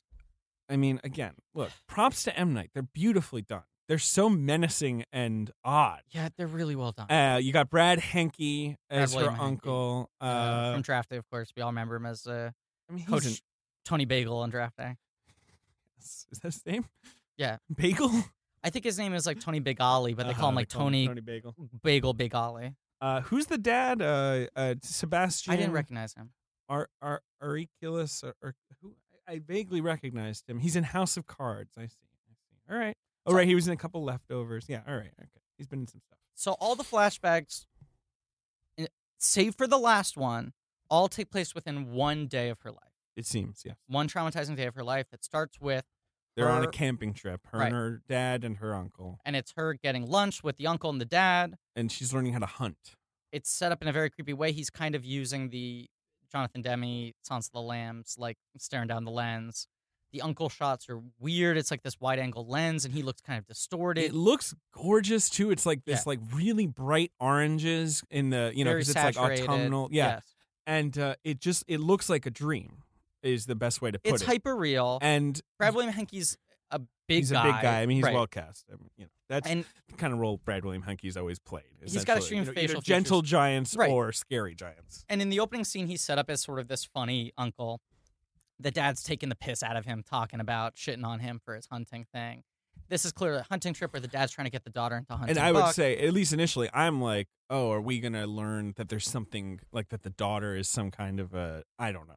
That's what I thought as well. Expert hunter, crazy, she has her own psychosis. That's not what it turns out to be. But I was thinking along the same lines. As we said, both of us, I think. Essentially, is she a psychopath, or something like that? Yes. Because we sat there watching this movie, I think both of us, as you said. We were not together. No. You rejected me. I didn't reject you. I chose me. Benny. Okay. And in doing so, rejected me. Because I thought it would be fun to watch Ben's reaction, and in reality, I think it ended up being Ben watching my reaction. Right. Ben was pretty still the whole movie. It's definitely the other way around. I was sort of just Ben's usually a pretty still watcher of things. Thinking about the great picture that I took of him at Taruk the First Flight. Sure, he's thoughtful, but then Rogue One, he was pumping his. That's fist true. crazy. Rogue One, he was all the way in. Yeah, I was pumped. I was excited. It's pumped. I also didn't want to leave Benny alone. I knew that Yeah, I know. No, that's the. We're gonna go with Joe and Joe. You went with your brother and Joe Reed. Joe Reed was there. Right. Richard Lawson was there. Right. We were sitting together. Yeah. I didn't want to make Ben have to see Split alone. Yeah. No, I appreciate that. Hey, anytime, buddy. That's what made sense. But I wanted to get at you anyway. I know. Rake me over the calls. It's fine. Yeah. And then with these flashbacks, we learn that it's the uncle was abusing her. You know. Right. And so all the flashbacks are to this one day when they went on this hunting trip and the uncle sort of started grooming her, leading to this moment that is so upsetting and so disturbing. Yep. And again, very well done by Shyamalan, you know. Look, I certainly am fighting over whether or not I think it was the right move for him to do as a storyteller, but in terms of execution of what he intended to do, it's beautifully executed. The uncle's hiding behind a rock. He's naked. Yeah. And he's like, let's be animals together. Animals don't wear clothes while you're wearing clothes. And it's like, without showing anything, it tells you everything, and it leaves a pit in your stomach. But I will admit, this is where I'm like, I just have that Shyamalan dread, you know, that I've had with so many of his movies where I'm like, yeah, too much paprika. This is, I don't know if he can pull this off. This is really difficult stuff, and he's being Shyamalan about it. Well, it's also like, can we stop using fucking rape and molestation as a plot I don't device? disagree with you, but at the same time, like, this is a schlocky B horror movie, and of course, like, those are such core tenets, you know.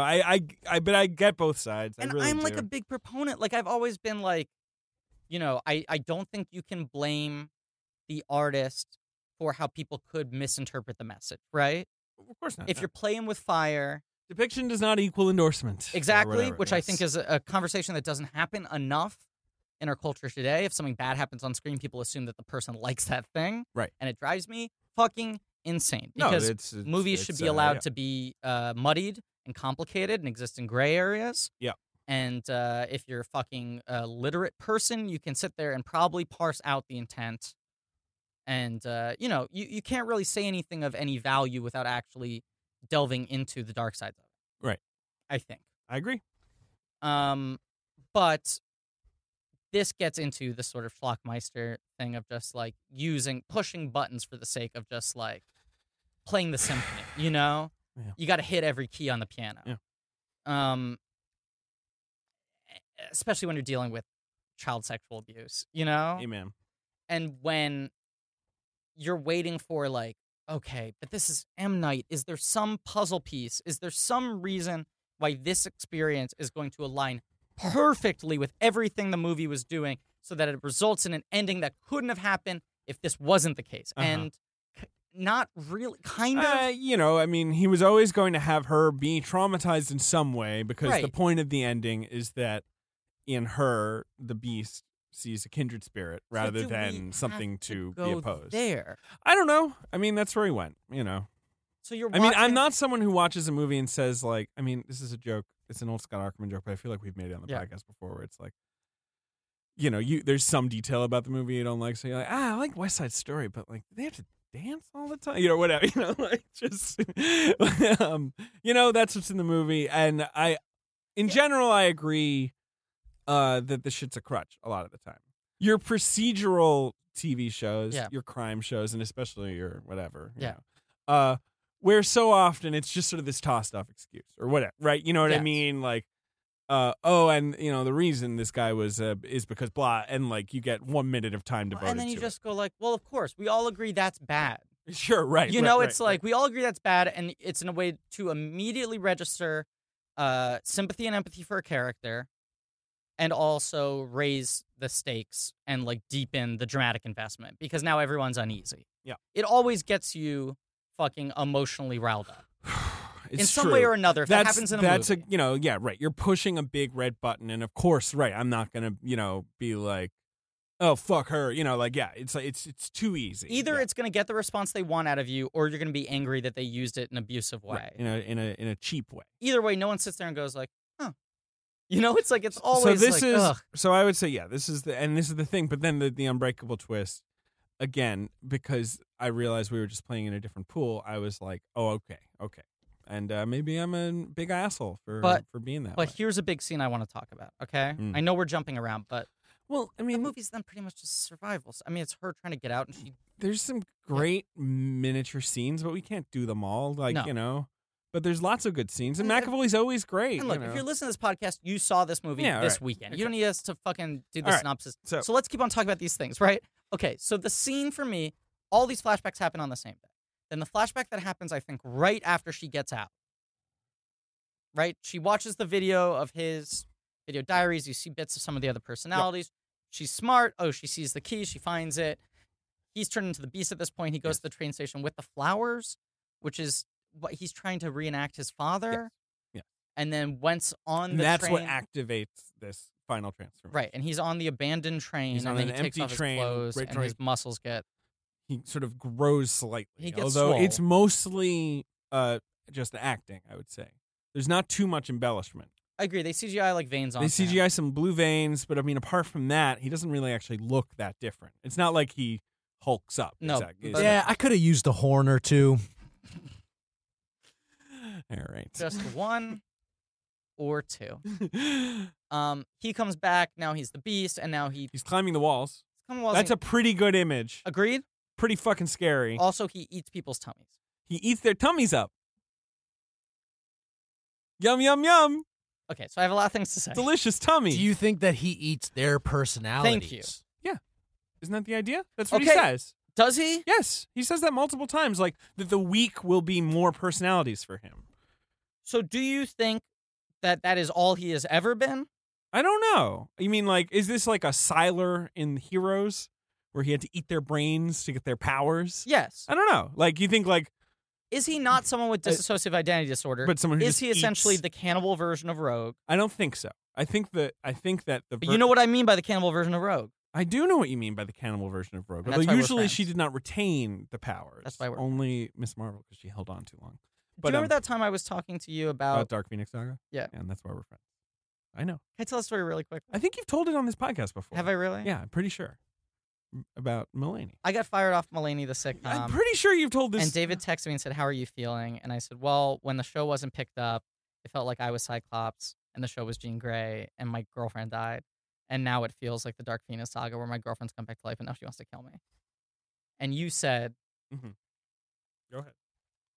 We should be friends. We should. This is why we should be. "This is why we should be friends. And we That became you, the that two you can friends. drop that reference, and I'm obviously completely understand it. We became the two friends. We'd only hung out once before that, We'd only hung out the one time. and then we became the two friends. Los dos amigos. So Split. Split though. No, the way, and I only saw the movie once, and I saw it Same a few here. days ago. But I'm pretty sure that the logic of the film is the Beast's whole, what's the word? Position. What I'm looking at, platform Okay. is we need more personality. Also, Pro Smiths. Of course, he's He's Pro running on a Smiths. Pro Smiths platform. We should mention that. If only we had a Pro Smith president. No bets. We do not. Yeah, no bets. This is going to be a no bets president. I'm sorry. You were saying the Beast platform. Yeah, is that we need more personalities, and that's Correct. why the idea we hear overheard that he has been stalking these women for weeks. Right.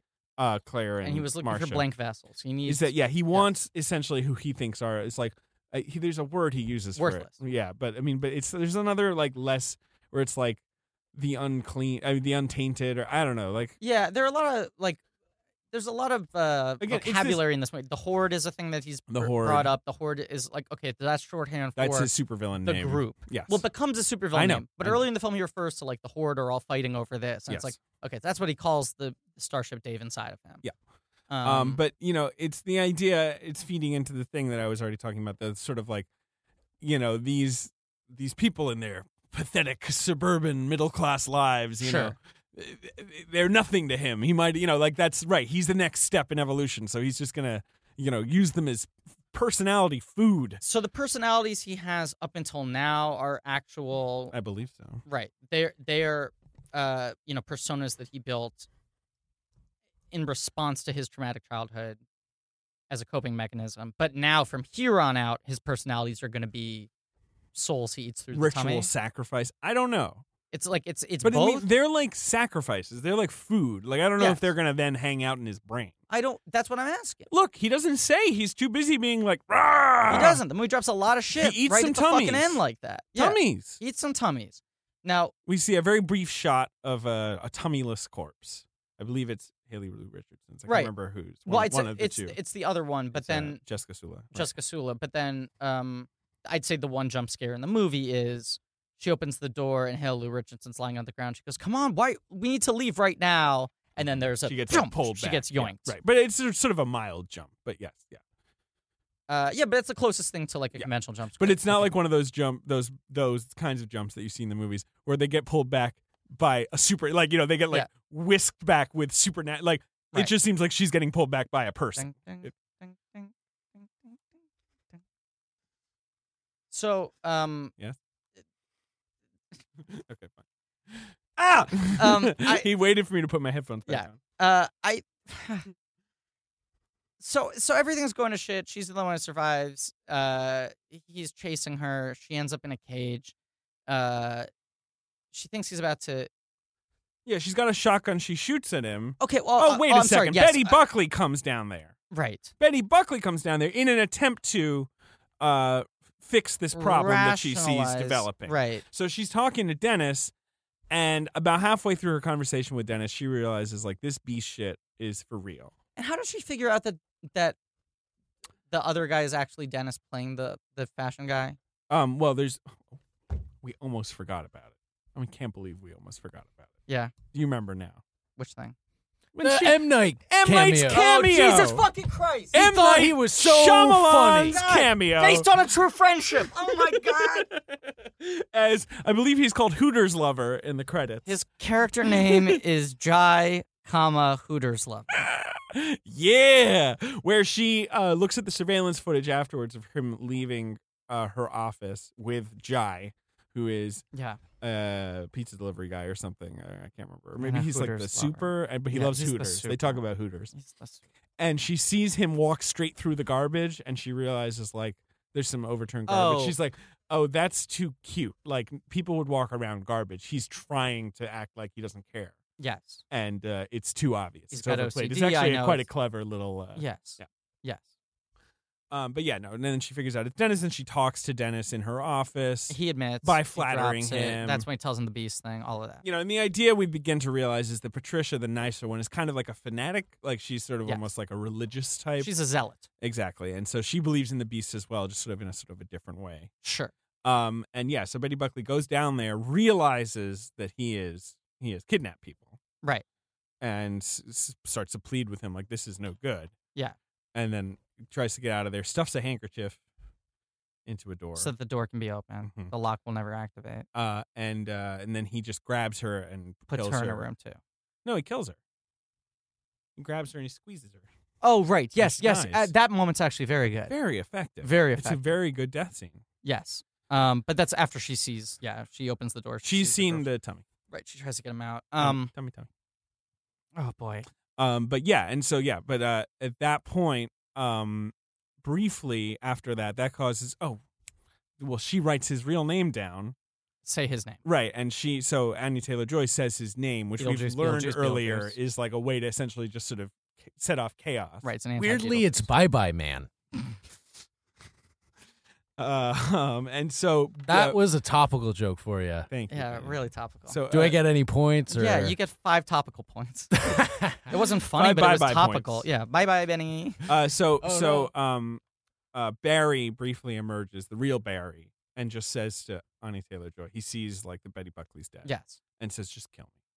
Just kill me. There's a shotgun here. Just kill me. And he goes, it's still like November 2014, right? And she's like, no. And he's like, okay, I haven't been in control in a long time. I don't know what the fuck's going on, but I know it can't be good. Kill me right the fuck now. Yeah. And so she gets the shotgun, and in this showdown where he is the beast and he's chasing her around, she shoots him. It doesn't kill him. No. And you think he's like, he comes up to the cage and he's like prying the bars open. Teeth are all bloody. Okay, and now I have he's to laughing pause. at I have her. to pause. There are a few things we have to talk about. Okay. Before getting to this moment, because there are things the films have set, things that the film All right, has set up. What? Okay, one is that scene where he's saying, please shoot me, plays like a fucking Wolfman scene, right? Mhm. It's that sort of horror Yeah, movie right. trope. Can't believe it that I've done these things. Yeah. Right. I have no control over Right. this. I know I can't control this. Right. You have to take me out. Which then gets into Kind more... of a Dark Phoenix saga thing. Yes, Kill me, Scott. and that's why we're friends. And David just lovingly smiled. But I could barely see the smile from behind the microphone. It's playing with this being more of a sort of possession. than a mental illness. But Dennis and Patricia, they're not good. Right. But it's like if he hasn't been in his own brain in 2 to 3 years, this goes beyond.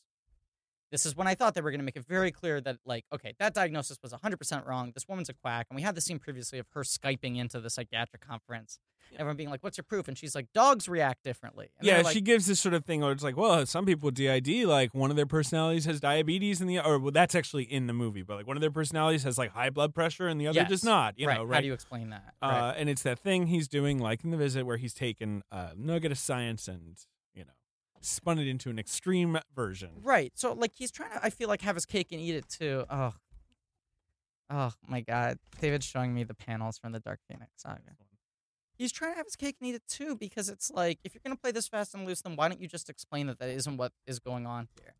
That it was a misinterpretation, any way that this tracked with DID. Because if you want more explanation, all right, okay. Yeah, that's fair. I mean, you have to sort of pick up on the world building at this point, I guess. Yeah. No one sits down and says, it wasn't the idea. Well, hey, I got a question. How is he getting away with living in a zoo? Well, he works there. He's the maintenance guy, and they just don't check the basement at all? Why would you check that basement? It looks lame. Okay, so wait. That's the... okay, fine. This is the other important thing I need to bring into the picture before we talk about the last 5 minutes of this movie, okay? The final 2 flashbacks. All the flashbacks have taken place within the one day within the camping trip. The second to last flashback is her taking out a shotgun and pointing it at the uncle. Yes. And not firing. Right. But her he takes it back. He grabs it from her. Yeah. Right. So you go like, that's kind of weird. Mm-hmm. That's kind of ominous. Sure. Now suddenly there's a shotgun. Well, there'd been a shotgun in every other scene. There's, a weapon, a hunting rifle. No, I'm saying now suddenly back in the main timeline. Okay. She said the name. He goes, please kill me. There's the shotgun. She has the shotgun. And you're like, what was the mirror? Okay, what is he setting up here? Because you're twist hunting. You're leaning and then forward. what happens? Carry on. She shoots him twice. Yeah. And then, okay, why was the final? Why was that flashback in there? Just to show that she knows how to work a shotgun? Well, no. My guess is yes. And that it's also a triggering because she memory does load and unload the shotgun with ease. But no, the end of the movie is that she's going to finally tell the police what her uncle is doing. And so my guess is that this is where, she now finally has the courage to defend herself. The thing that she couldn't have done when she was younger? Because, like, my interpretation of the final shot of her that I don't think is a wrong I don't think it's like a wacky interpretation. She's building up the courage to say. Because the cops say, your uncle's here. Do you want to go? Do you want to go get it? And she just doesn't say anything, freezes, looks at the cop, and the cop sort of like hovers with like a concerned look on their face. And she's going to say, I'm not safe with him. Okay, so at this point in the film, James McAvoy has, in trying to chase her down and biting her leg, ripped off her clothes so that many of the various layers she is wearing have been revealed. Well, and also, we should say Dennis's whole thing throughout the movie has been like, if something gets dirty, take it off. Yes. So Haley Richardson has to take off her sweater. She's wearing nothing but a bra underneath her sweater. Right. Jessica Sula has to take off her skirt, and so she's just wearing like underwear. Like, both of them are lightly clothed. Which is the first time it's sort of like, girl in a basement trope shit, but Shyamalan, to his credit, does not do any of the gross torture porny stuff. For a guy who's known as a horror filmmaker, he's never been a sexploitative director. But not even that. The most basic trope, which is like, crazy monster or person chasing scantily clad girls in their underwear girl, who are going, and dusty corridors, dark, grimy, whatever. Final girls. Or whatever. He's never been doing final girl shit. And this movie definitely gets to this like kind of final girl showdown. Right. Where now her layers have been ripped off, and you see for the first time he looks, and there's a dramatic sort of pan. But I was just going to say, body. She's taken off a lot of her clothes throughout the movie, but always to reveal that she has like another shirt on below that. Like, she's got a lot of layers on. So now we see that she has scarring all over her body. On her tummy. And on her shoulders. Yeah. In several spots, she has pretty deep scarring. Yes. She self-harms. Okay. Yes. Upsetting? Sure. Yeah. upsetting because that's upsetting if people do that. You know, when people do that, it's you right. feel for them. Yes. Also upsetting because you're like, do you really need to play that card right now? He's playing the card. But that's the visual. The idea shorthand. is that trips for him a recognition, like, oh, you're not whatever category those other girls were. Like you're like me. You've suffered, so that makes you Yes. pure. The only good people are the people who have experienced severe pain. Trauma. Yeah, right. Okay, so he's a villain who doesn't like people who Right. haven't lived through terrible things. Right. But people who have lived through terrible things. Right. They're like going to be in his army of the future. Does she have any powers? No. You think definitively not. Yeah, for sure. Definitively not. His reactions to her are so strange throughout the movie, even the way he just kind of doesn't notice her, even in the immediate abduction. It felt like there was some thing she was putting out there. Like there was some The reason he doesn't pheromonal notice her is thing. because he was stalking those two girls. That's all I took from it. But then why? She's like an unplanned variable for him. He didn't really think about her. Like was he stalk- wants those two girls, right? He'd been stalking them for weeks. And the third one he just doesn't even care about? It's just like, well, it's extra. Yeah. She just wasn't his plan. You know that. I felt like with the final reveal, there's not. There's no superpower here. That's just his worldview. He's a supervillain. He's explaining his worldview. Okay. So Yeah, he's like Magneto. that's what Ben and I were saying afterwards. Uh-huh. He's Professor X in another movie, though. No, that he's like Magneto. Yeah. That he's this purist who believes that only his species should survive. Sure. And she is of his species. Yeah. In the sense that she is traumatized. Right. Would he not think that Bruce Willis should survive, even though Bruce Willis is also an evolutionary? Bruce Willis is a superhero. He's going to stop him because he kills people. Okay, but what about Mr. Glass? What about Mr. Glass? Would he not like Mr. Glass because Mr. Glass wasn't physically or sexually abused to the best of our knowledge? No, I have no idea. Mr. Glass doesn't come into it. Mr. Glass is another supervillain. This isn't a world about his supervillainy. It's a world that supervillains exist in. Like, just because Magneto exists in a world doesn't... Magneto and Apocalypse don't have any similar worldviews. They just are villains in the same world. But I think what Griffin's asking is it's nature versus nurture. Thank So in you. like the Marvel What? universe, you have like people who are born mutant, and then Right. you also have sort of like older characters that like were exposed to radiation or space or spiritual Or you just have stuff. characters who are bastards who made a robot arm for themselves. Exactly, Yeah, right. So the two super characters in Unbreakable are Uh-huh. both born that way, Sure. and the one character in Split, who definitively has powers, Uh-huh. is sort of made that way. Sure, whatever. Yeah. He got his powers differently. Right, but she isn't, even though she sort of had the same circumstances. She doesn't have any superpowers. That's what are I'm you talking saying. About? That's what I'm saying. So why? So she doesn't have powers. What's No. the movie fucking saying? Is he a What? dude who was born as some weird This evolutionary is his leap? supervillain origin story. He is unleashed, and one hopes in Unbreakable 2, he will do battle with David Dunn. Did he get that power because his mom beat him? I don't know. That's not what I'm interested in. That's what I'm interested in. okay. I Because don't the care movie's about asking that. a lot of fucking big questions out there tying her into the Unbreakable universe, which has one very clear way that these fucking people exist. No, the Which is that they're Unbreakable. born this way. No, in Unbreakable, the idea that's so amazing and fascinating about Unbreakable, Uh-huh. which is a different movie, Yes. is that Samuel L. Jackson has decided that whoever this person is, whoever he'll find it, Right. would be his polar opposite, right? Sure. Because he's decided that all superhero and supervillains, it's all duality, right? And like, Yeah.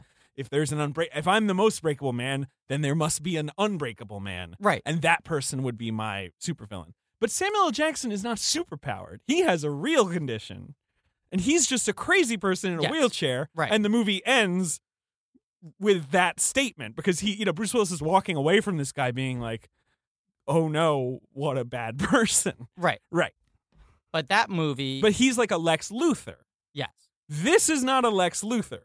No, this is This is a a super different kind of villain. super person. Right. But that movie presupposes that.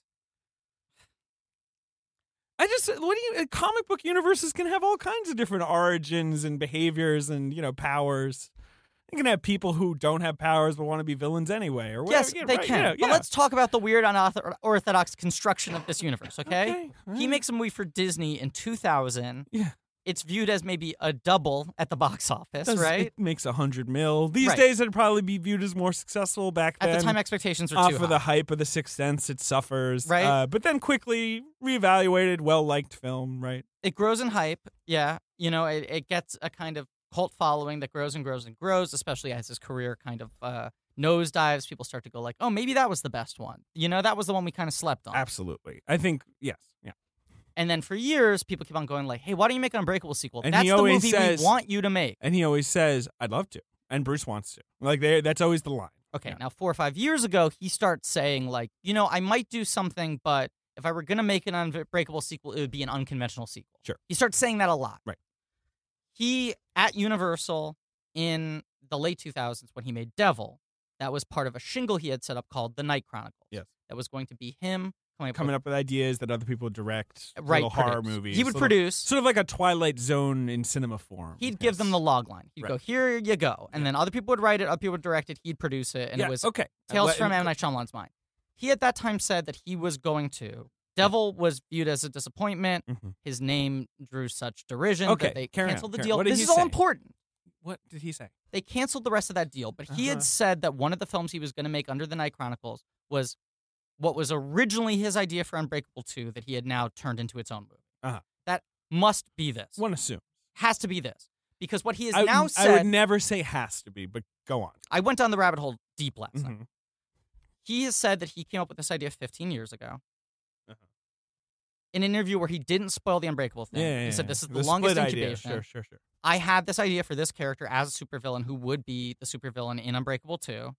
And then when I thought Unbreakable 2 wasn't going to happen, I toyed around with, well, I like this character. I like Right. this setup. So there you go. What if it's now the girls in the basement? What if it's not about Bruce Willis stopping him? What if it's that as a horror movie from the perspective of the captors? Yeah. And that's the movie he made. Yeah. Okay? Right. And has sold it as not being a sequel to Unbreakable, Right. which now is retconned into being It is a Unbreakable. sequel. It was always a sequel to Unbreakable, baby.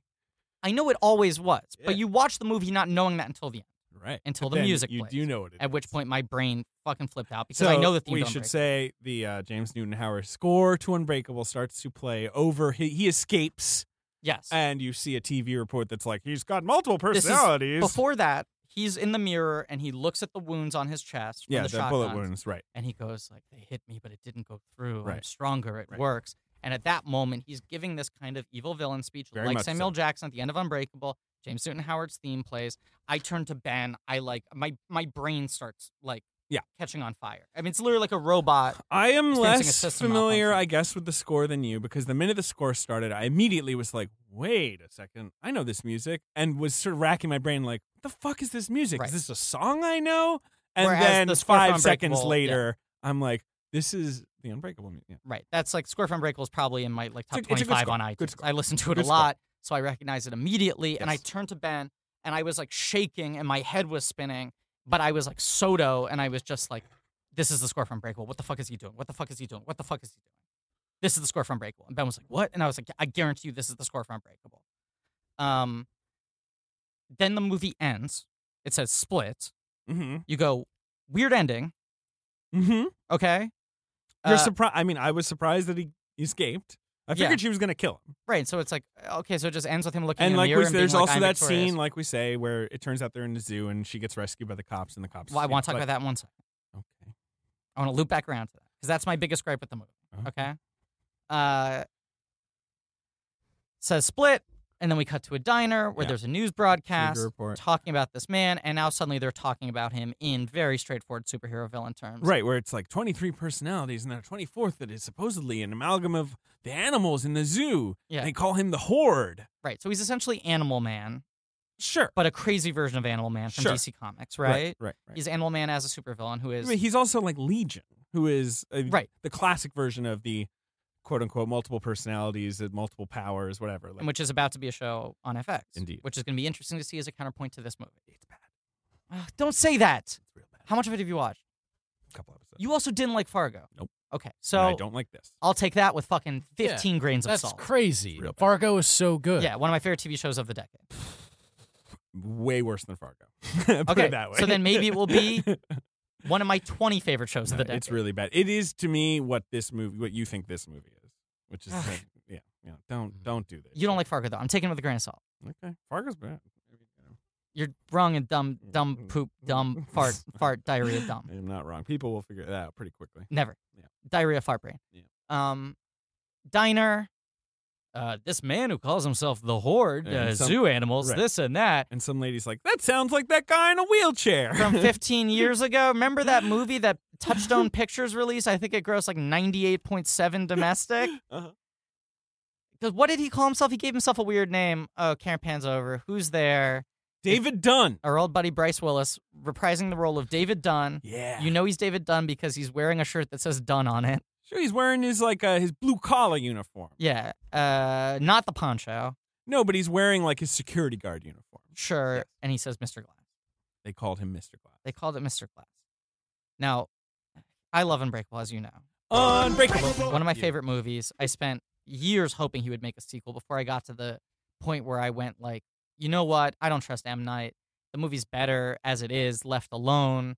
Like, the movie with him fighting Mr. Glass could never be as good as the implication, the idea that's presented at the end of the movie, you know? Don't make it, don't touch it. And then now he's done this backdoor thing, which is like, oh, here's an Unbreakable cinematic universe. Here's a character I've set up in his own independent movie, his own Unbreakable, with the promise of, I guess, I could then make a movie where the two of them cross paths. Baby. Does M. Night just keep making movies introducing new characters? Unbreakable versus Split. So my question to you is, because there was a film that M. Night said he was going to make, they announced, with Bruce Willis, a reteaming with Bruce Willis, of which very little was known. Mm-hmm. And that sounded like it was going to be his next movie. Mm-hmm. And then that got pushed back for Split. Sure. Do you think that movie's Unbreakable Yes. 2 in disguise? Here's my thing. What I think he's doing here, M. Night Shyamalan is no doubt a man who is very interesting in the marketing and selling of his movies. He's always been from the beginning. And takes a vested From the get-go, takes a very vested interest in the Involvement. advertising, in the box office returns, Yes. blah, blah, blah, blah, blah. And my guess is he realized, here's how you do it. You plant the seed with this movie, see if you get, the reaction you're looking for, which is essentially people being like, oh, shit, you know, I definitely watched that, or I loved Unbreakable, or whatever, Okay. And then with that freight train of hype, plus the hype that M. Night Shyamalan is used to generating with his twists, you can be like, well, here it is, folks. Bruce Willis and me back together again, fighting James McAvoy. There you go. Okay. Unbreakable versus the Horde. So film nerd question for you that has no bearing on the quality of the film itself, but I think is worth discussing. Uh-huh. In that situation, if that's his plan, that this was to test the waters and see how people reacted to it, right? Yeah. And when I was talking about the movie to John Trowbridge yesterday, I said it's weird because it's a different type of twist ending than I've ever seen a movie have before. Totally. I've never seen a movie do this before. I can't think of a movie that's done something like this before. Where it essentially, in the last scene, recontextualizes announces the entire to you film. that it's part of another cinematic universe. Right, Yes. so you now have to review the film through the prism of knowing what you know about that previous movie. Not that it changes the events of it, but it changes the meaning of the events in a way, which is very interesting. I mean, it's It is. It's audacious. bold, audacious move. And I will say it's a thing I used to fantasize about as a kid. Like, I'd sit around and be like, what are cool things you could do in a movie that no one's ever done before? Sure. And one of them was, like, what if you made a movie that was secretly a sequel to something else and you didn't know until the movie ended? Yes. I always thought that was a cool idea. Mm-hmm. I'm conflicted about what it means for the movie now. Like, I will certainly say I was very excited by the ending. Mm-hmm. I don't know if it strengthens the movie. I think it totally does. strengthens the movie. Before then, I was basically like, look, I love Shyamalan's, again, visual storytelling. What an arresting movie. Sure. What a lot of interesting elements. What a good performance from McAvoy. And Taylor-Joy. And Taylor-Joy. Yeah. And everyone, really. Everyone Yeah. does a good job. But the two of them are especially. They are. Yeah. And and then, I don't know about that twist. It feels a little too on the nose. It feels a little silly for the subject matter. Weird that this is ending in such a pat way. Yeah, that everything's but, sort of tied up. I saw the Right. happening. I'm not so shocked that he would do such a thing. Sure. But I'm like, essentially, I'm thinking like, okay, maybe you don't feel about quite as passionate as I did about The Visit, Right. but in general, I still think like, good. Shyamalan's kind of found his mojo again with this sort of a. I like The Visit a lot. I mean, I like The Visit more than this film. That's what I just said. Okay. I thought you just said maybe I don't feel as passionate about it as The Visit. I thought you said you don't feel as passionate about it. So anyway, go on. I'm sorry. No, but and then the twist happens, and I love all the implications. I love all of the audacity of it. It helps me deal with some of the more problematic elements of the movie because I'm like, oh, I see. We are in a very heightened world here. Sure, And but then the hand wave that makes the problematic stuff more palpable is just going like, well, he's using tropes of a world where yes, they don't care about things and nothing really means anything, so who cares? Yeah. I don't know if I'm cool with that. all right, I am. It's 2017. Like, I don't know if I'm It's cool with that. 2017. That's your excuse. That's your argument here. Yeah, I just think Come there's a fucking on. cultural responsibility in representing anything on screen now, you know? And I think you're like supreme I am responsibility. very suspicious of that argument. That there is. Yeah. Okay. Whatever. You're suspicious of that as an Yes. argument? Yeah. In what way? That every movie needs to be a perfect depiction. I don't think that.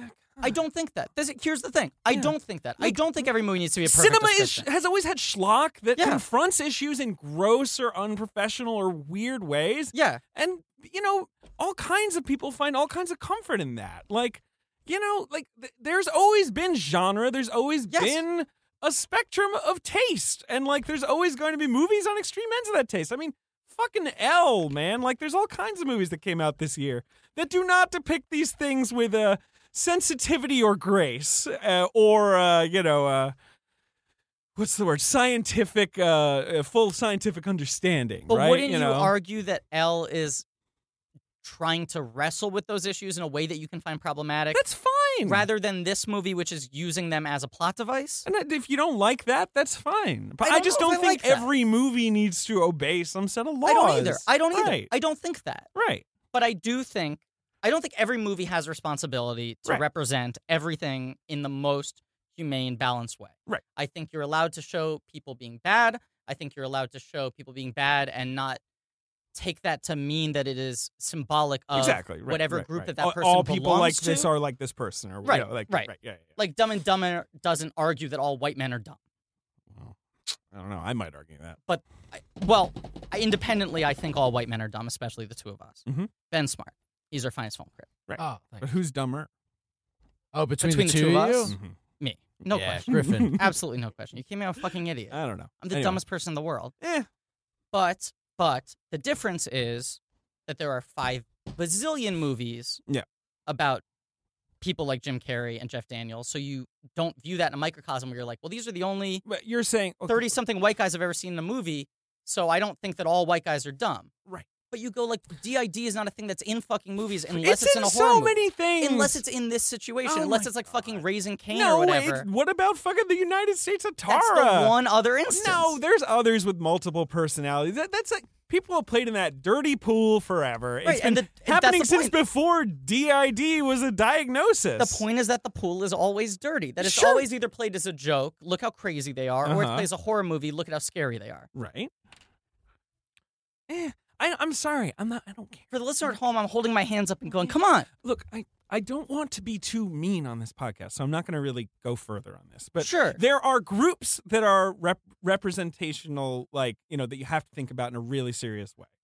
But DID is a really obscure, odd thing. Like, it's not like there's, That makes it all the more because it is so obscure to then your just argument is fair. Your fucking argument's paint a very fair. bullseye and just be like I just think of someone having DID now and being like I remember being Okay, go ahead. Yes. in college Uh-huh. and in a class, our teacher saying that he, was on the autistic spectrum. Sure. And someone in class went like, oh, like Rain Man? Sure. And he threw his book down and he was like, not like fucking Rain Man. It sucks, I was born in 1980. Do you understand? But I mean, especially I with can't something like count that, it sucks matchsticks. when there is a definitive cinematic Yes. version Yes. of your illness. Right. Like, Which Split now is. that's not true at all. Come on, man. What would you argue is that? Dr. Jekyll and Mr. Hyde. There are so But many. Dr. Jekyll and Mr. Hyde is about someone drinking a potion. I'm aware that that's what it's about, but that doesn't mean. I've got some movies to throw at you Yeah, guys. please go ahead. Me, Myself, and Irene. Yeah, I mean, Jesus Christ. There's so many. I think falls into the same Sybil. category of what I'm talking about. Yes, but I'm just saying. You're saying this is some Portrays him as a definitive fucking thing. lunatic. Fight Club. Yes, there's so many versions of this in movies. It's a fucking Identity. oldest genre trope in the world. And all of them, it's either fucking a horror monster Right. or it's a fucking joke. Right, but you're nailing Split to the wall, and I think that's Because it's the most recent one, and I wonder if we should know Well, better at this no, point. I would say also a TV show, Mr. Robot, is Mr. doing this as Mr. well. Robot, which did this fucking bullshit last year, drove me crazy. But it drove me crazy because it was lazy storytelling. Sure. Yeah. because it was so lazy that they pretended to know that they were just doing Fight Club again, and I was even more mad because they played fucking Where Is My Mind? You know what I'm talking about. Don't I spoil didn't it. watch I haven't Mr. seen Robot. it. I know In the end Mr. of Fight Robot, Club. when they reveal the twist, Hey. they literally No. do what? I didn't see it. You didn't see Mr. Robot? Well, I haven't seen the second season yet. It happens in the first season. okay. When they reveal the twist, which is the Fight Club twist, they literally play Where Is My Mind? Well, in the fuck that so soundtrack. hard. Exactly. Fuck that so incredibly hard.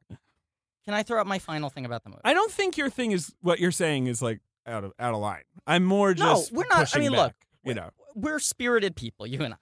I We're not actually fighting, and these are fucking arguments. Like, these are There are arguments. interesting arguments These to are have. cultural I am arguments more, that are ongoing put it that will this way, continue I am forever. much more distressed by the depiction of, a sufferer of child abuse. Okay, so that's the final than point I want to am get to. by, a more nebulous sort of like, Sure.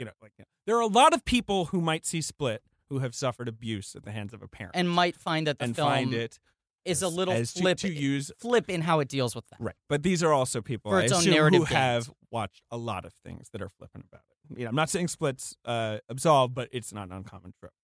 I don't know if there's a lot of people who have dissociative identity disorder who are going to go see Split. But when you're saying a lot of people who have seen things like this being flip about stuff, Right. That's where I brought up my opening point of like, if someone showed this to me on a VHS and said this is a weird movie No, that Brian I get De your Palma directed point. in I get your 1982, point. Right. It's I'd go like, well, we shouldn't make that today, but obviously for what it is, I guess it's well done. Right.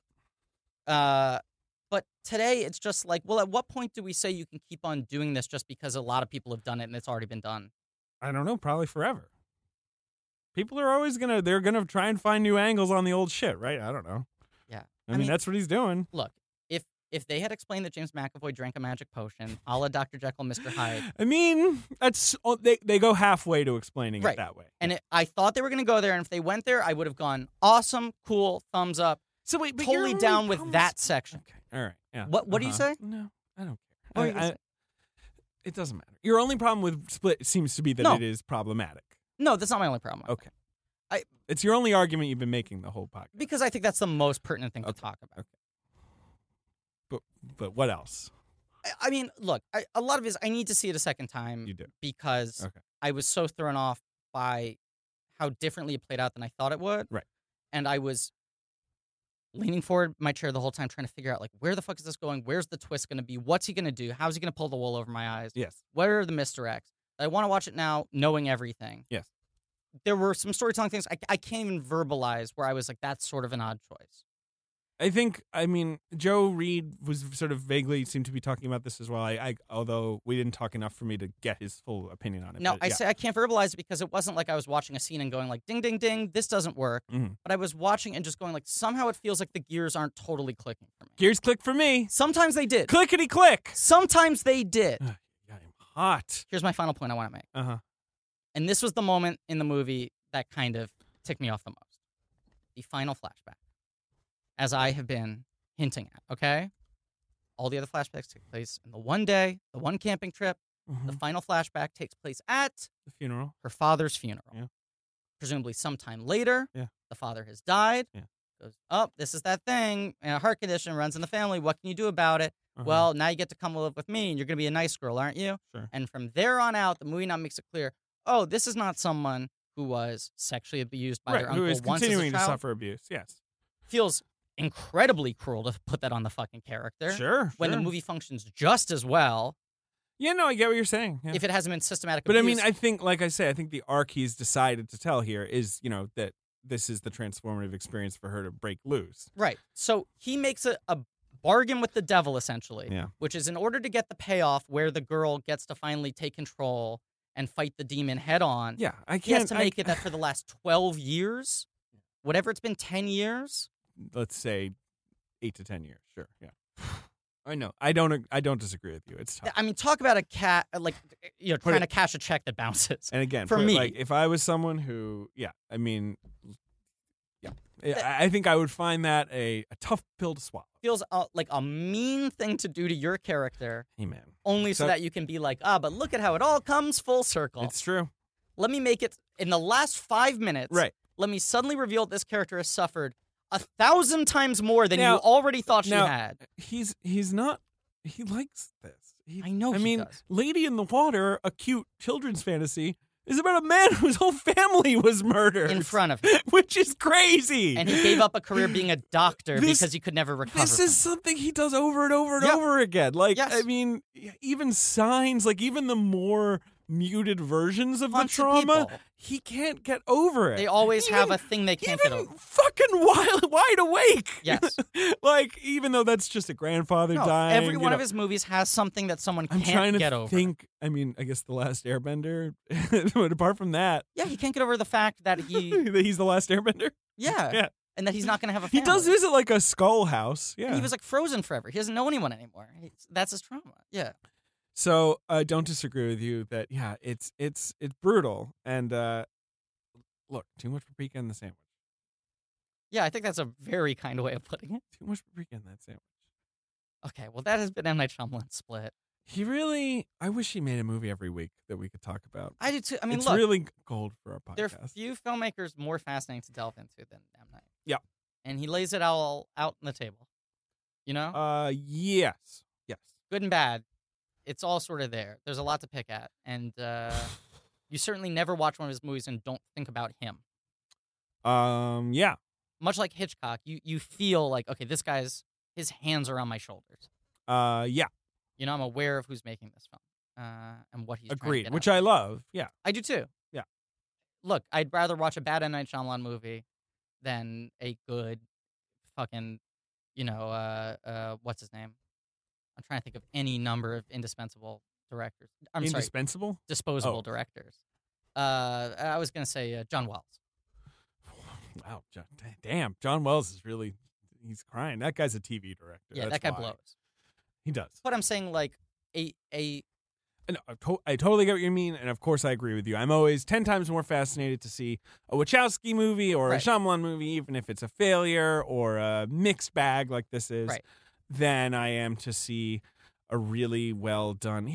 I'm trying to think of the perfect example. I was gonna a Lasse Hallström joint. I don't know.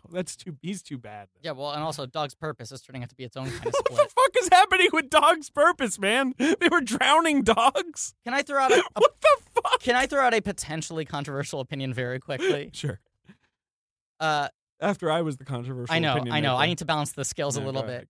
ahead. That scene where they drown the dog in Dog's Purpose, which for those of you who don't know, Dog's Purpose, a bullshit movie that's coming out in like Some dog movie. a fucking week about a dog keeps on dying, getting reincarnated as a different dog, but always sounds like Josh Gad in interior monologue.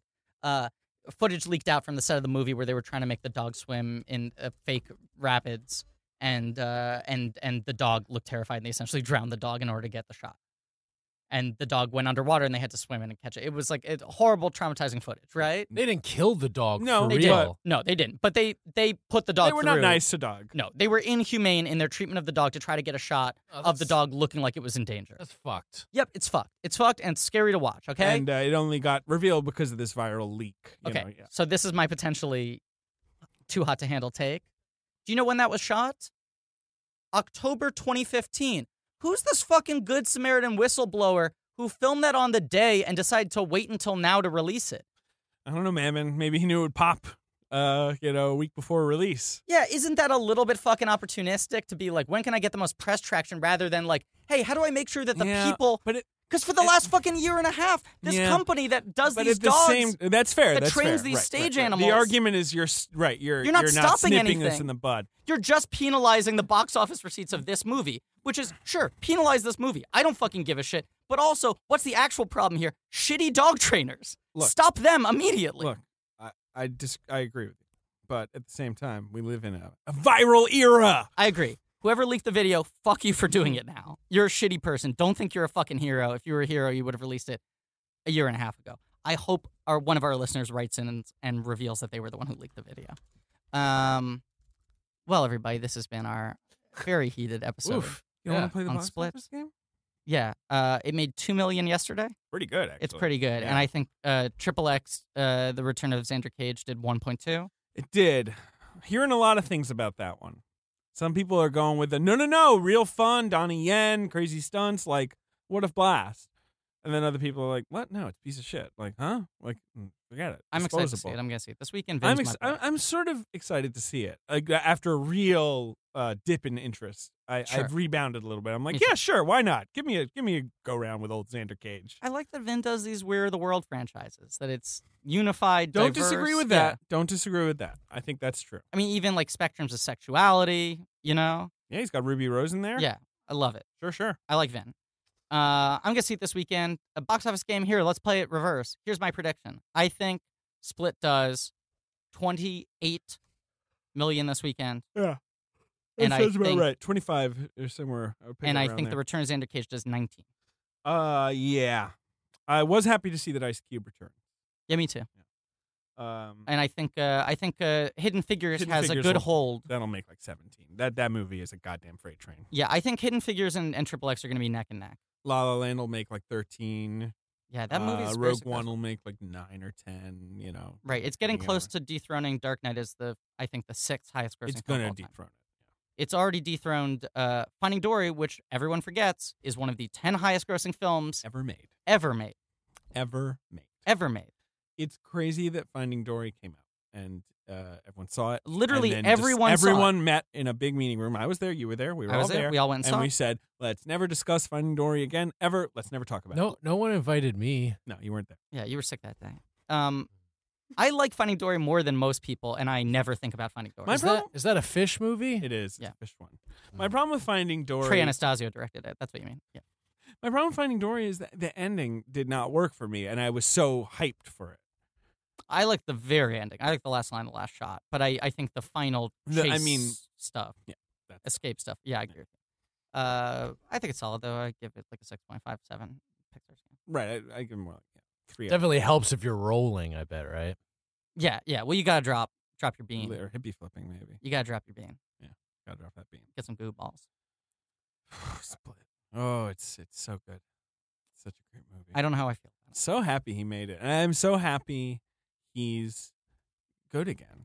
I mean, like, you know what I mean? Yeah, I Just know. like fucking Last Airbender and After Earth look like shit. That's the thing. I'm just happy he makes movies that look good. Like, Sure. so much yes. shit I'm happy about. Just stop putting yourself into them. And at that night. interview with After Earth, I think it's Mike Ryan, where Mike Ryan says, like, you know, it's the reviews, and he says, "Oh, are people digging it?" And your heart just kind of breaks for the guy, Yeah. even though you're like, I'm mad at him for making the movie. God. I'm happy he's back. And look, dude's got amazing craft, right? And it's exciting just to see him get back to basics, Crafty. focus up, you know. I think he's better when he's pulpy. I think he's best as sort of a B filmmaker, and brings me to a quote I want to read to conclude this episode. Please. An interview that Evan Sadoff at Birth Movies Death did with Shyamalan back at Fantastic Fest when the Mhm. movie first screened. Yep. Which, let me just say, hey, Good job, those guys not revealing this twist. yeah, because They people all saw saw this it. movie in fucking September and Yeah. no one revealed it. It was like November. But anyway, yeah. Real kudos. Yep. He said it's slightly off topic, but it was also cool to see you do found footage in the visit. At this point in your career, to try something so different and nail it was exciting for a lot of us fans to see. And Shyamalan's response is, I love it. I'm so weird that way. The bigger the movie, the more money you spend, you just start to lose your ... There are so many directors who are so good at that, like Spielberg and Cameron. Obviously, Cameron's the king of what can you do if you have more. But Sure. for me, it's always the reverse. What can you do when it's just you and me in this hotel room and it turned out this is the opening scene of a movie and something goes on and you and I figure it out? Right. Now, we did this miniseries on him with this thesis of kind of like this guy got doomed by feeling the need to live up to the expectations of Right. what an M. Night Shyamalan movie was and make them bigger and bigger and bigger. Yep. And so often, Got in his own head. I feel like people we cover on this podcast are either going to be people like Spielberg or Cameron Who are Who- masters of the craft. and they're peaks and valleys, but they kind of stay at a similar status. And they're all, they want to have the biggest projects available to them. Right. And they can, or people who kind of nosedive at some Yeah. point. Whether it's the Wachowskis and they nosedive in terms of commercial viability, Whatever. even if the films are still good. Cameron Crowe, where it's both. Yeah. Or Shyamalan, where it was like kind of back and forth on the two. Mhm.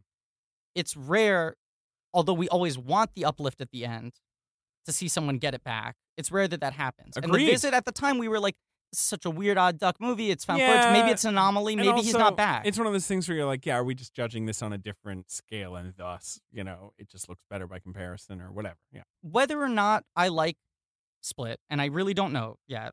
4 stars, number 1 of the year so far for me. I've only seen one movie. It's the second best movie I've seen this year. What's the other one? Bright Lights starring Carrie Fisher and Debbie Reynolds. Does that count as a movie? I It's count it TV as a movie. That's my number one. Split's number 2, though. Right now, my inclination is it's right in the middle of my pack in my Shyamalan rating. That's probably it's probably the same for me. It's below the big 3 for me. Yeah. That's where it is, below the big 3. Yeah. You know what the big 3 are. Lady in the Water. No. Sixth Sense, The Village, and The Visit? Yeah. Yeah. No. Sixth Sense, Unbreakable, and The Village. Oh, I thought you liked Unbreakable less than I did.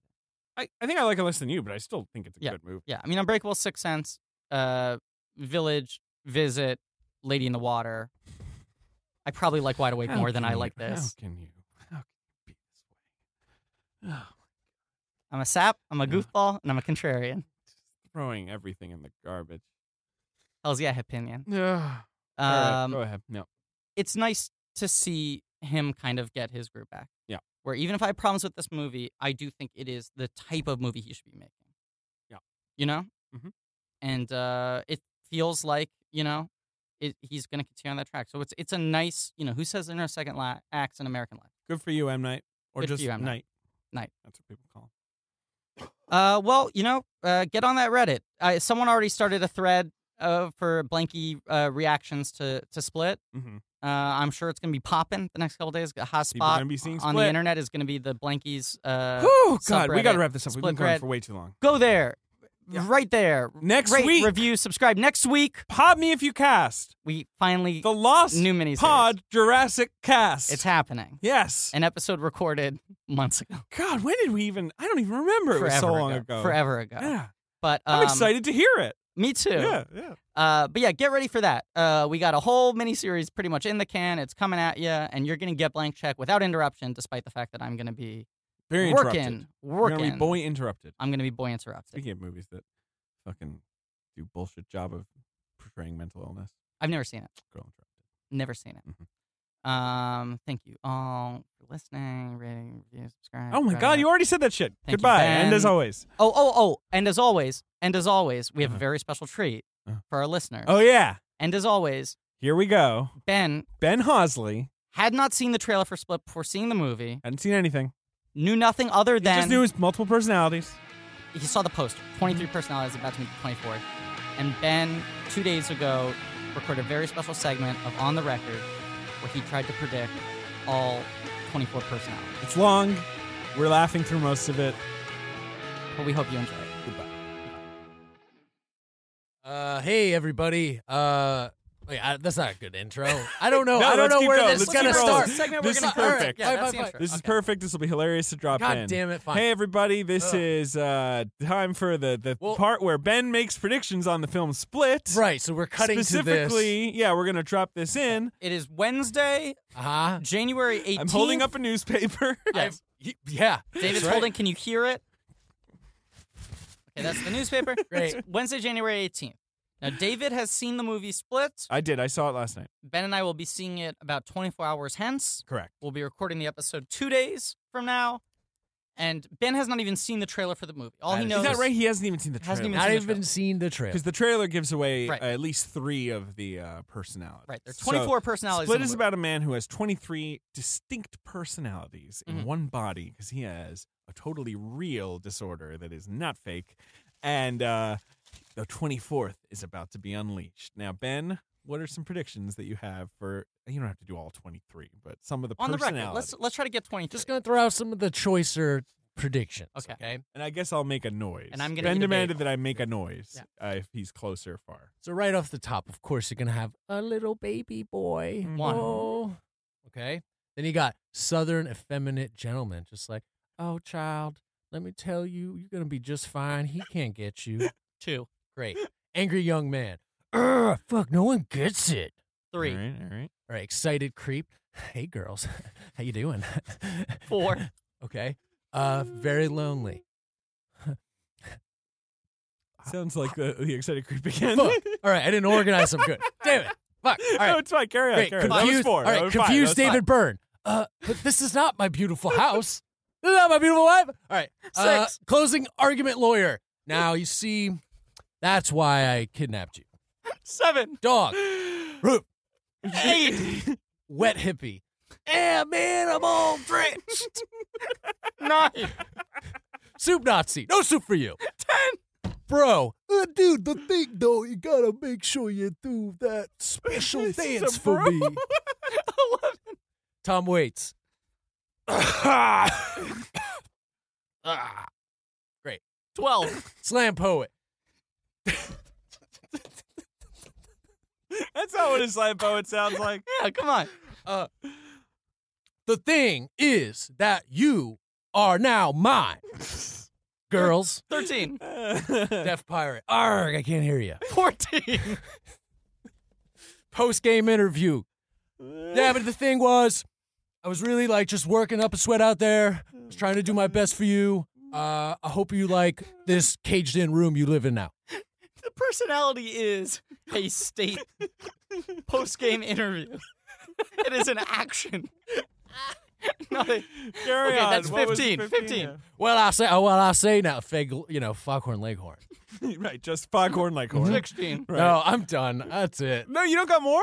Come on. Man, Ben giving up on a bit. That's a classic Ben You're bit. so close. You're up to 16, Ben. I know there's. All right, fine. Fuck. I'll give you a hint. You've only gotten like 1. Maybe think a little more basic archetypal. Oh man, fine. Like, maybe he's like sort of cranky. He's like, but I don't wanna. All right, 17. 17. Great. Oh, this bit. It didn't run out of gas. The gas like fell out of the car all at the same time. And then the car exploded. And everyone inside is dead. Come on, Ben. 6 more. Oh God. All right, fine. Oh my God, this is a catastrophe. 24 is a gimme. This You is know the you got the Hindenburg. boost. I know I Give got me this. 6 more. All right. Well, hey, I'm just looking for my mama. No, that's like the baby boy. This bit Fuck. is even going on too long. On this podcast, nothing can be short. That was 18, Ben. Come on. Okay, fine. How? I'm a Native American. Oh, 19. Okay. Jesus 19. Christ. No, with we a don't lot get- of disapproval. No, 19. I don't like It that is one either. amazing that I'm in running Split, out. Also, like there. Thank God there is no characters like a black guy or whatever. There's They don't pull any they don't go into sausage that. party bullshit. Yeah, exactly. Okay. Yeah, he was like, "Ay caramba!" Like that doesn't happen. Ben, luckily. 4 more. 4 more. Okay. You can use "ay caramba" if you want. Yeah. Oh, I'm so out of breath. It's running. 20. Great. Just someone who's running. This is a personality. Distinct personalities. Okay, and then lastly, wow, what a restful day I've had. 21. You have 2 more, Ben. Just do 2 more. Just do 2 impressions. Okay. Quickly. Do your best impressions. Do my best impressions. Oh, was she a great big fat person? Is that Philip Buffalo Seymour Bill? Hoffman? Yep, No, it's Buffalo Bill. Right. Okay, right. 1 more. Your second best impression. Oh, fuck, I don't have a wait. Come on, you got No, something. I got something. Take his face off.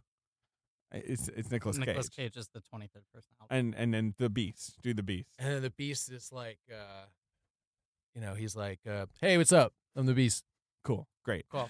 Wow. Nailed it. That has been Benny on the record. Wow. I can't believe this. What was that? 25 minutes, Ben? That was a long 6 minutes. Oh boy. Try and cut that one down if you can. I think so. I think I'm going to lose a few of them. Anyway. This has been a UCB comedy production. Check out our other shows on the UCB Comedy Podcast Network.